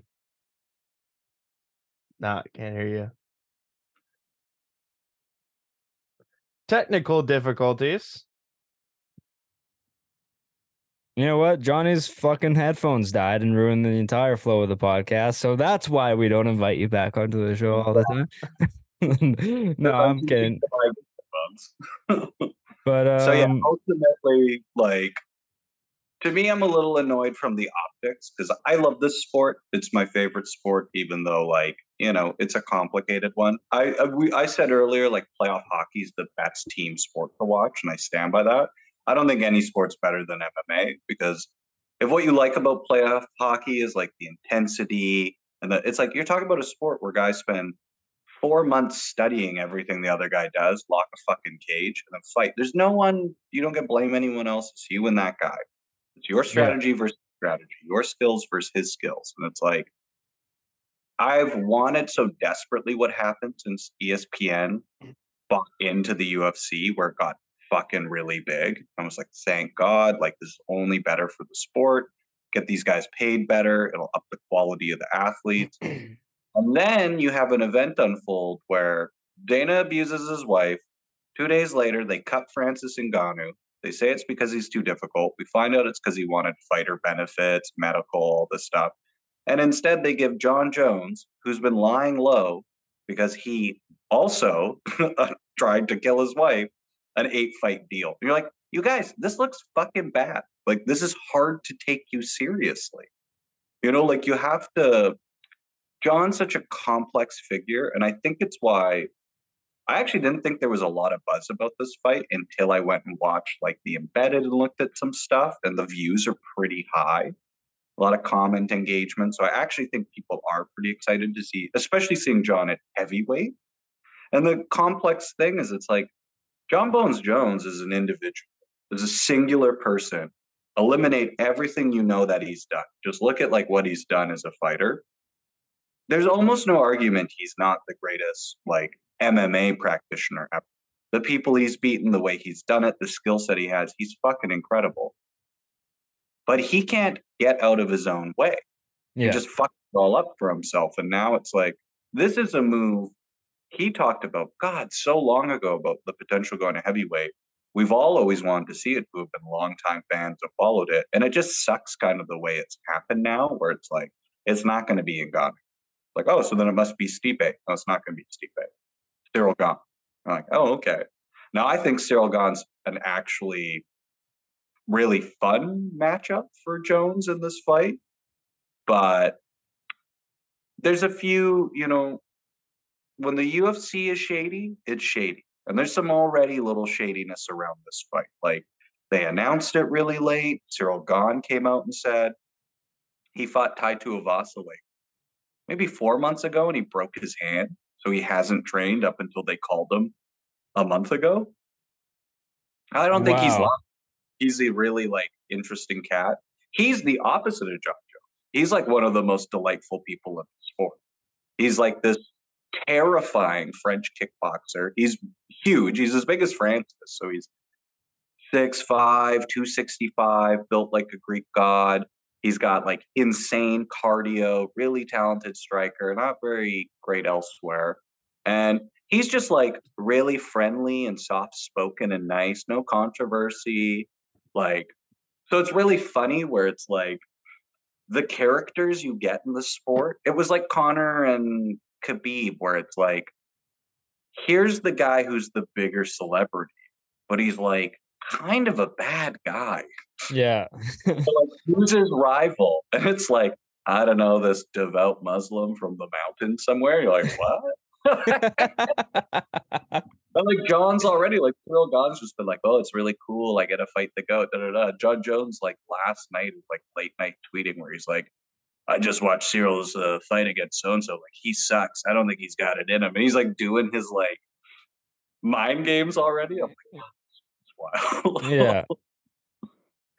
No, I'm really interested to see. So, how do you kind of see this fight playing out? And what does like each fighter have? Like how can they get an edge in this fight? Man, I don't really dive too deep, like the broken hand stuff. Cyril saying he's not trained a lot. In the fight game, people say things a lot too. Your dad could tell you from boxing, like this is a famous tactic. You pretend you weren't trained, whatever, right? Like there's a lot of mental gymnastics to fighting. If we were just taking it these two guys, everyone's totally healthy, trained properly. What do I think? I think the reality is like on the feet, you're looking at a relative mirror match. And I mean that in like a really literal sense you haven't seen with Jones before. Like Jones before that, so he's been off for 3 years, right? Prior to that, when he was active, he fought Dominic Reyes and Thiago Santos. And most people thought he lost. Well, a lot of people thought he lost both of those. Those guys were kickboxers like John. They weren't kickboxers like Cyril Gane.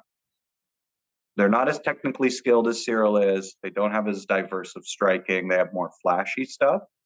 Cyril does a lot of the stuff John does just as well. John's best game, if you watch him, like in all of his like the Daniel Cormier fights, you watch his big fights, the first thing you'll notice is like his kicking game, it's constant. John always, like the way a boxer throws a jab, which John jabs really well, but his kicks are everything. He does this teep kick, this stabbing, he stabs his toes into your thigh or your gut over and over again. It pushes you backwards, and it always lets him assess the range, lets him set up other stuff. Well, Cyril Gane does that as well as John.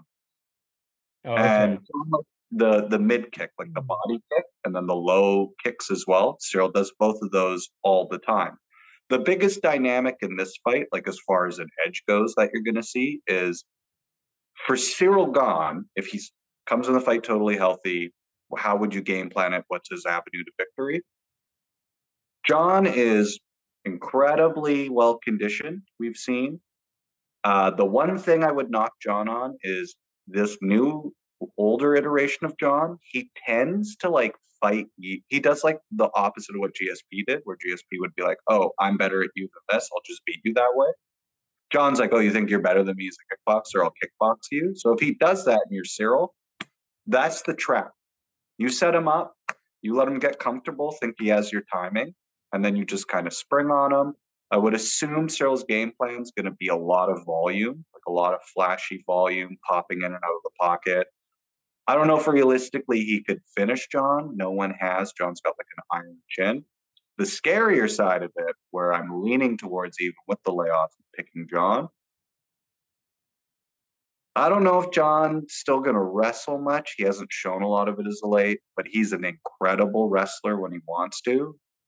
And when you're watching this fight, the two biggest areas concern for Cyril you want to keep your eyes on is when they're in complete open space in the octagon, John might feint his way in and shoot a blast double. He's got a very good blast double. Francis got Cyril with that. Francis is a way worse wrestler. The other big one is both these guys like to clinch up because they're kickboxers, right? So they like to grab, clinch, throw knees inside and elbows. John's trips from the clinch are really, really good. So I actually think you might see John stand with him for a bit and then just start crashing into him. Okay. I think if John puts Cyril on his back, I don't think it goes super long from that point. Okay. All right. Hayden, did you have anything you kind of you were curious about with this upcoming fight? I was going to say, Johnny, do you see anyone getting knocked out? But I guess if you're saying that, John has an iron chin, it's pretty unlikely, so to say. I mean, unless there's some sort of like big connection sort of thing, because everyone likes to see someone getting knocked the fuck out. And I don't know about you guys, but I'd like to see a wife beater get knocked the fuck out.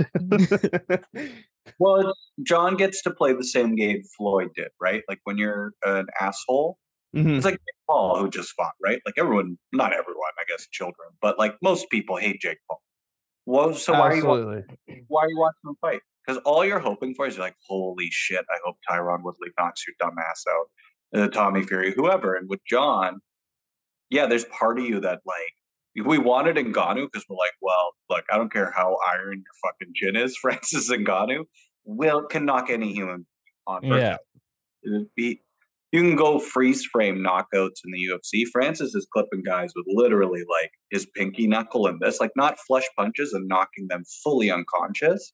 Jeez. That's his hunter in field. So you go watch the Jairzinho Rozenstruik fight.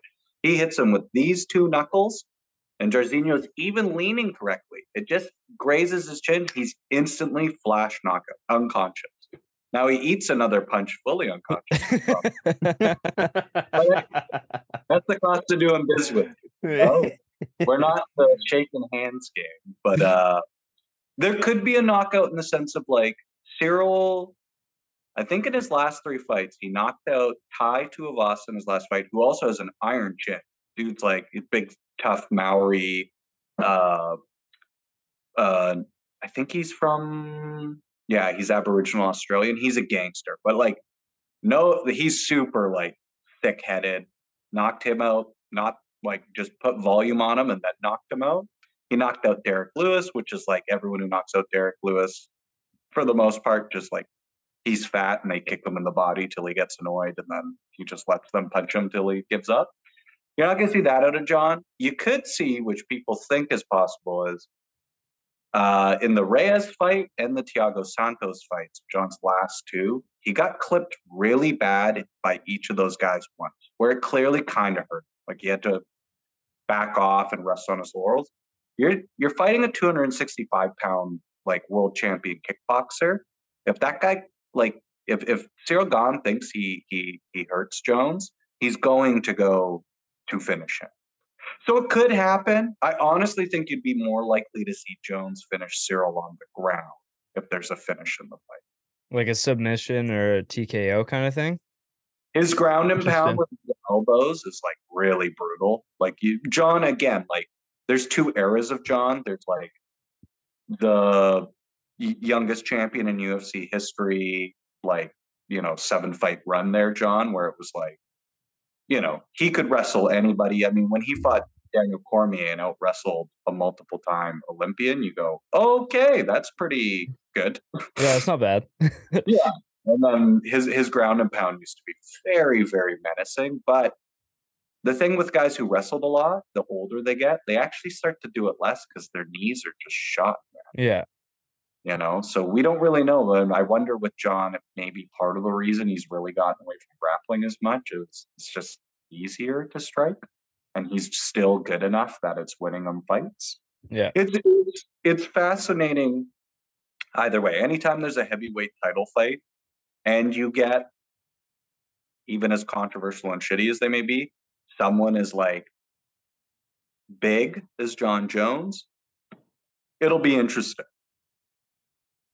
Yeah, that's fair. Definitely. What other fight on this card really catches your eye? I'll tell you this. If you're kind of casual, this card's like genuinely stacked. They sort of do this new strategy where they're like making all the fight nights almost unwatchable by just pillaging all the best fights and putting them on like stacked pay-per-views. This one's got a ton for you. Like the co-main is a title fight. It probably, maybe it surprises you. Realistically, it probably won't be that great of a fight. Valentina Shevchenko at this point is so utterly dominant that it's like, I love Alexa Grasso, who she's fighting. I don't think she stands a shot in hell of like winning that fight. So it's hard to get excited for fights like that where you're really certain. You're like, at best, she like wins a round. Because even the like only way path to victory she has, you're like, it's not going to happen. Like her best thing is her striking, and she's a worse striker than Valentina. So you're like, all right, well, that's probably it, right? Yeah, that's kind of an L. The big ones for me on this, the other 3 on the main card, I'll give you a quick synopsis. Third fight on the main card, so we'll go from Jones, Valentina. You've got Shavkat Rakhmonov fighting Jeff Neal. Now, Shavkat Rakhmonov is 16-0 with 16 finishes, 8 knockouts, 8 submissions, all in the first round. This guy is going to scare you. Watch this fight. This guy is so... when I tell you, like an 80s Russian villain, and you watch this guy standing there, you'll know what I mean. He looks like pretty generic, but fucking terrifying. Everything he does in the cage is with like absolute vicious intent. He's methodical, like he plans out. He sets things up really beautifully, and he's fighting a guy who's like a really legit power puncher.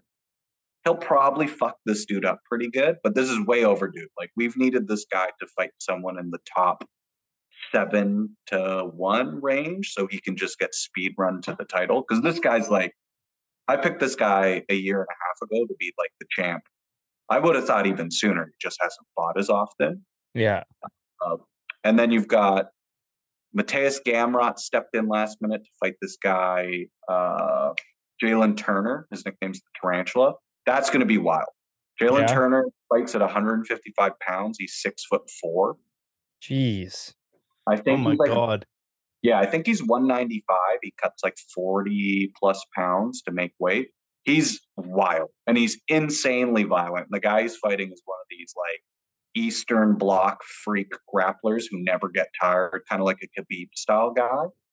So it's a really fascinating matchup of like one of the longest, like most dangerous strikers in that division versus this like insane Energizer bunny of grappling. So you're like, what happens if he shoots and gets hit with the knee? Or what if like there's a lot of that? And then the opening fight on the main card, his name's Bo Nickel. People are like fired up for this guy. He's had 3 fights and he's the opening fight on a UFC pay-per-view main card. He's had 3 professional fights. He's a 4-time NCAA All-American Wrestling champion. His name's Bo Nickel. He's a minus 2,000 for his first UFC debut. Oh my God. Holy. Yeah. So this guy, that's insane. The UFC often misses out on true blue chip prospects. We're talking Olympic, like this dude's ceiling was so high. And he decided straight out of his like pro college career to go into like MMA. And he's only fought 3 times. And I watched all 3 of them and he beat the flying fuck out of these dudes. I think in 3 fights, he's fought 2 minutes and 10 seconds, something crazy like that. Jesus. Yeah. And they're giving him like a UFC fighter, but this is for sure like they gave him a guy whose takedown defense is like 24%. Like yeah. Gave him an easy one. Yeah, exactly. And then if you go down through the prelims, like there's so many like Cody Garbrandt's on this card, long time, the old bantamweight champ. He's trying to get back in old form. You got Ian Gary, who's kind of like the new Conor McGregor. He's a young Irish guy. He talks wild shit. He's like Conor before the coke, where he's still funny, where like Conor's just kind of now. This guy's still got like a little like, you know, he's got like bits and jokes prepared and, you know, certain lines and that. The one other fight I'd circle, only because it's going to be hilarious and kind of crazy. There's this South African guy. His name is Dricus du Plessis. Oh, this name team. Dude, this guy's built like an 80s action star. Like he looks roided to the gill. Like doesn't even look human. He's just, his neck muscles are like this. Like this insanely jacked South African dude. And he's fighting Derek Brunson, who's like long-time UFC middleweight, really like kind of a great gatekeeper. Like deserves to be top 10, top 5, but can't seem to like get past that. So this is a real like the UFC testing what this Dricus du Plessis guys has. And the funny thing about this guy is he's bricked up. He looks like incredible, but his fighting style is so awkward and strange. So that fight just to watch because it's going to look so absurd is going to be awesome. That's so circle hilarious. because that'll be just fun. Because even if you've never heard of them, you'll be like, "What the fuck is that guy doing?" So muscular and giant, and then he tries to do like really technical things, but he's so clumsy. He like stumbles all the time, and he'll like throw a combo and then like fall and like shoulder the guy. And it's like it's wild, but it's a really good pay per view. Like the UFC definitely went like hard on this one. So how long does Johnny Sousa last against Rachmanov? Oh God! In the bedroom, in the octagon, surprisingly less. Fuck, dude, this guy. Oh my God, Jeff. Questions like that are funny because it's like I'd almost equally as likely die of a heart attack if someone actually walked with him than him having to do it. I think I'd just like fall to the ground and shit myself, and he'd pity me so much that I'm like, that was embarrassing. He's you know Khamzat Chimaev, the guy everyone was all pumped about. Yeah, think like that, but he doesn't talk. Like Hamzat's like, I kill everybody. Woo! He's like on the mic, and this guy's just like, hey, who do you want to fight next? And he like, where is he from? Kazakhstan. He's from, somewhere over there. And they'll translate, and it's just like, yeah, I don't care. Whoever. Okay. I'm here to win, and you're like, well, that was scary. It's like less scary. It's like, I'll kill everybody. I'm a wolf or whatever. And you're like, this guy is nuts. And then that guy, you're like, that guy's an actual serial killer. Yeah. Some real demons in the game. I don't care. Oh God. Please care a little bit about something. The drag off where if he dies, he dies. Just like, I don't think this guy, I don't know if there's a lot of emotions happening. Yeah. McGregor is returned. First of all, Jones or how do you pronounce Gane Jones or Gane? Who do you got in this fight? You got to go Jones, sadly. I would love for Cyril Gane, like I'll be hoping for that, but realistically, when this fight was announced, I think John Jones was like a plus 160. I got him at plus 120. I mean, that's absurd. The fact that I'm like getting plus when it opened, now he's like a minus probably 170, 185. Yeah. But you have to, because the thing is, all John has to do is decide to wrestle. And that's be pretty shocking if Cyril can avoid like going to the ground with Jones, let alone surviving down there. Okay. All right. Well, I'll look to that to see what Gane does. But McGregor is returning. He is coaching the Ultimate Fighter with Michael Chandler starting May 30th. And at the end of every Ultimate Fighter series, the two coaches fight. So McGregor is confirmed to get back into the octagon. It's always exciting to see McGregor get back in. So, Johnny, we weren't quite incorrect. You're still fucking talking about the Irishman. But obviously not necessarily for the same context as we usually does. What's your opinion on McGregor and Chandler coming in as coaches for the Ultimate Fighter? How do you feel about this whole shtick? Oh man. From a marketing standpoint, the UFC side, really smart. Conor, to be honest, I'm shocked he's as marketable as he still is, given how he's performed as of late. I think a big chunk of the UFC fan base is way less critical of McGregor than they are with other fighters.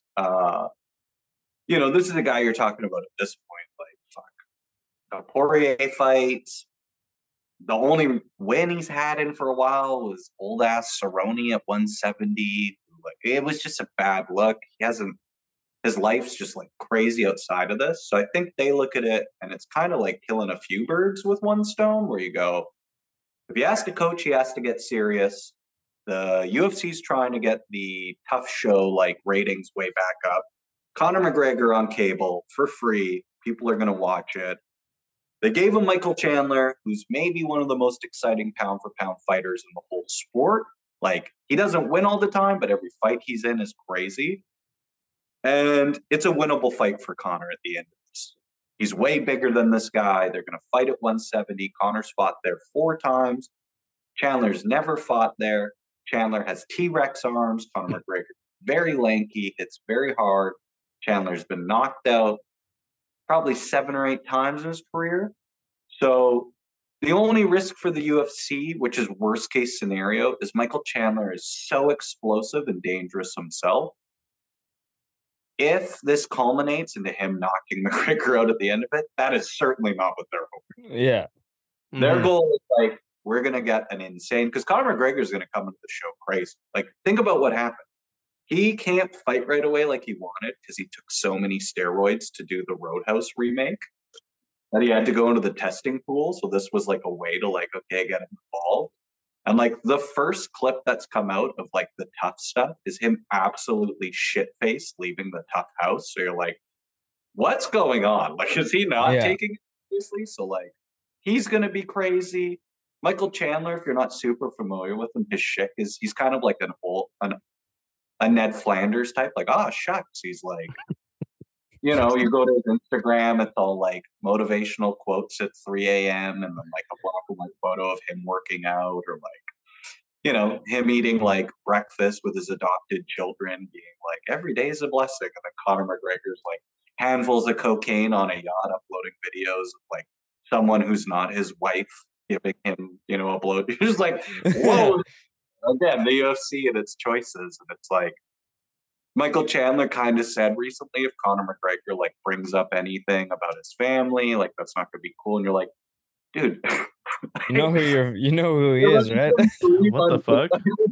He's gonna talk to you about the weather. Did you see the Khabib press conference? It wasn't great. Yeah, it didn't go well. And did you see the aftermath after he got choked out? Yeah. Sitting there telling the guy his dad's a terrorist and his wife lives in a carpet. Like, yeah. Oh my God. Yeah, hey, don't get mad at me. Get mad at Conor. So this guy, like, again, he's a figure like Jones, but like, if these guys could have just stayed away from cocaine, genuinely, I watched this. Your dad will tell you. Like, I remember watching Tyson as a little kid, and my dad liked Mike Tyson. As I got older, I fucking hated Mike Tyson. I was a Lennox Lewis guy. I thought Mike Tyson was a dickhead.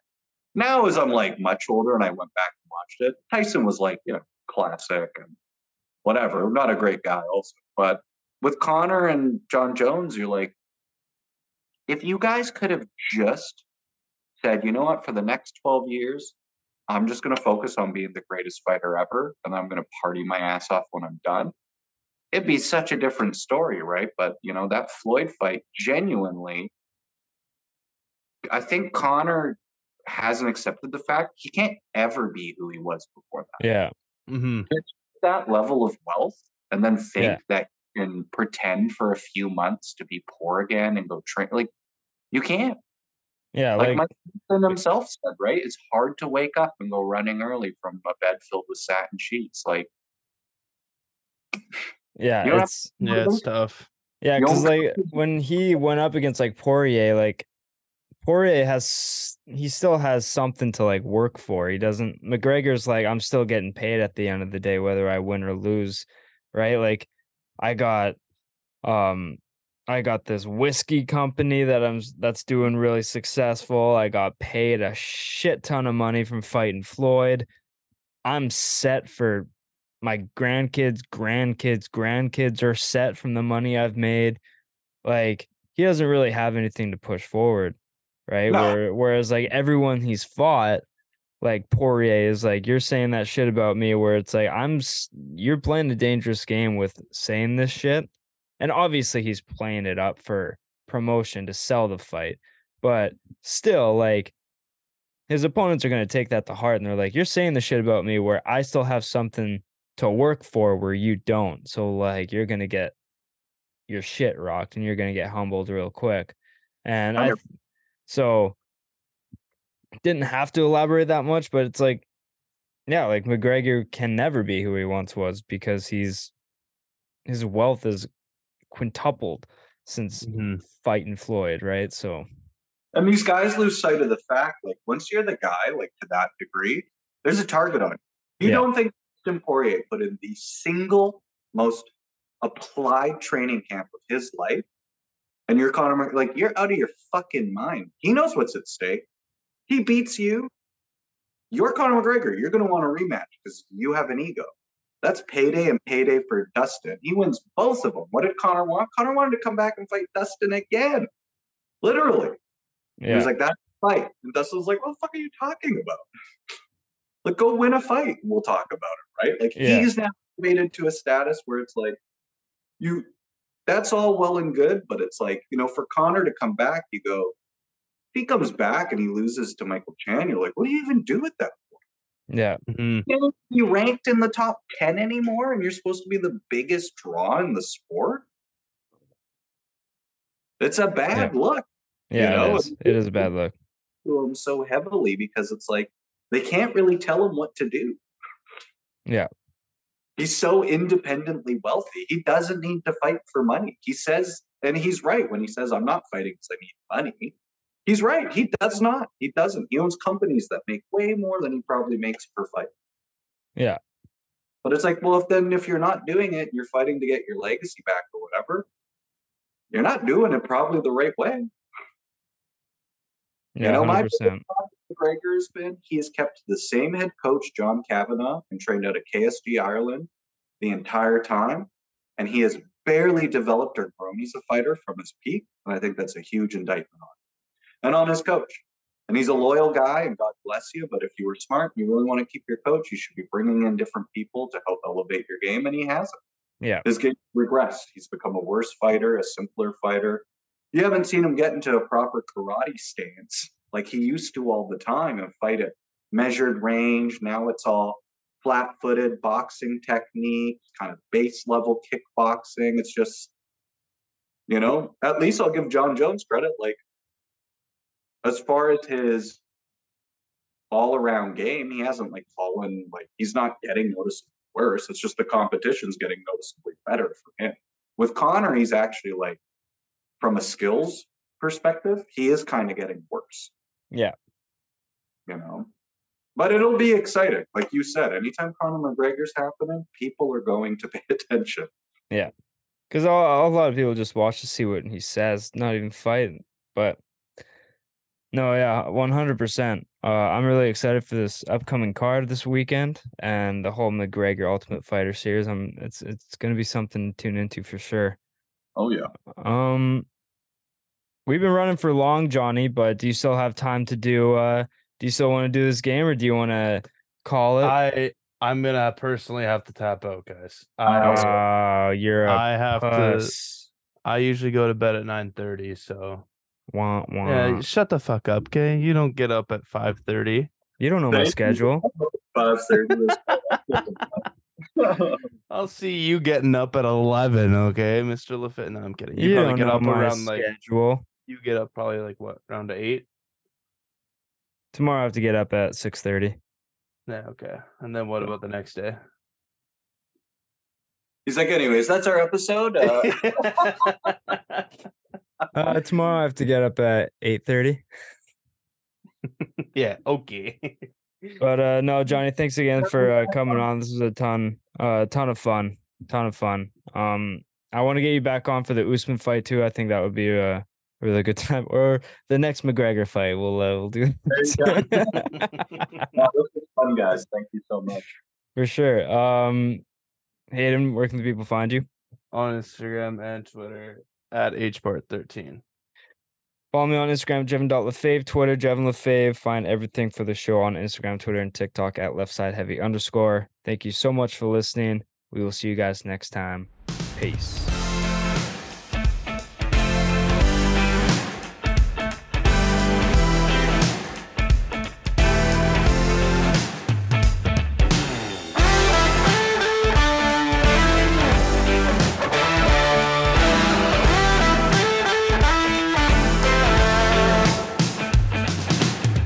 Well, you say that we're in the right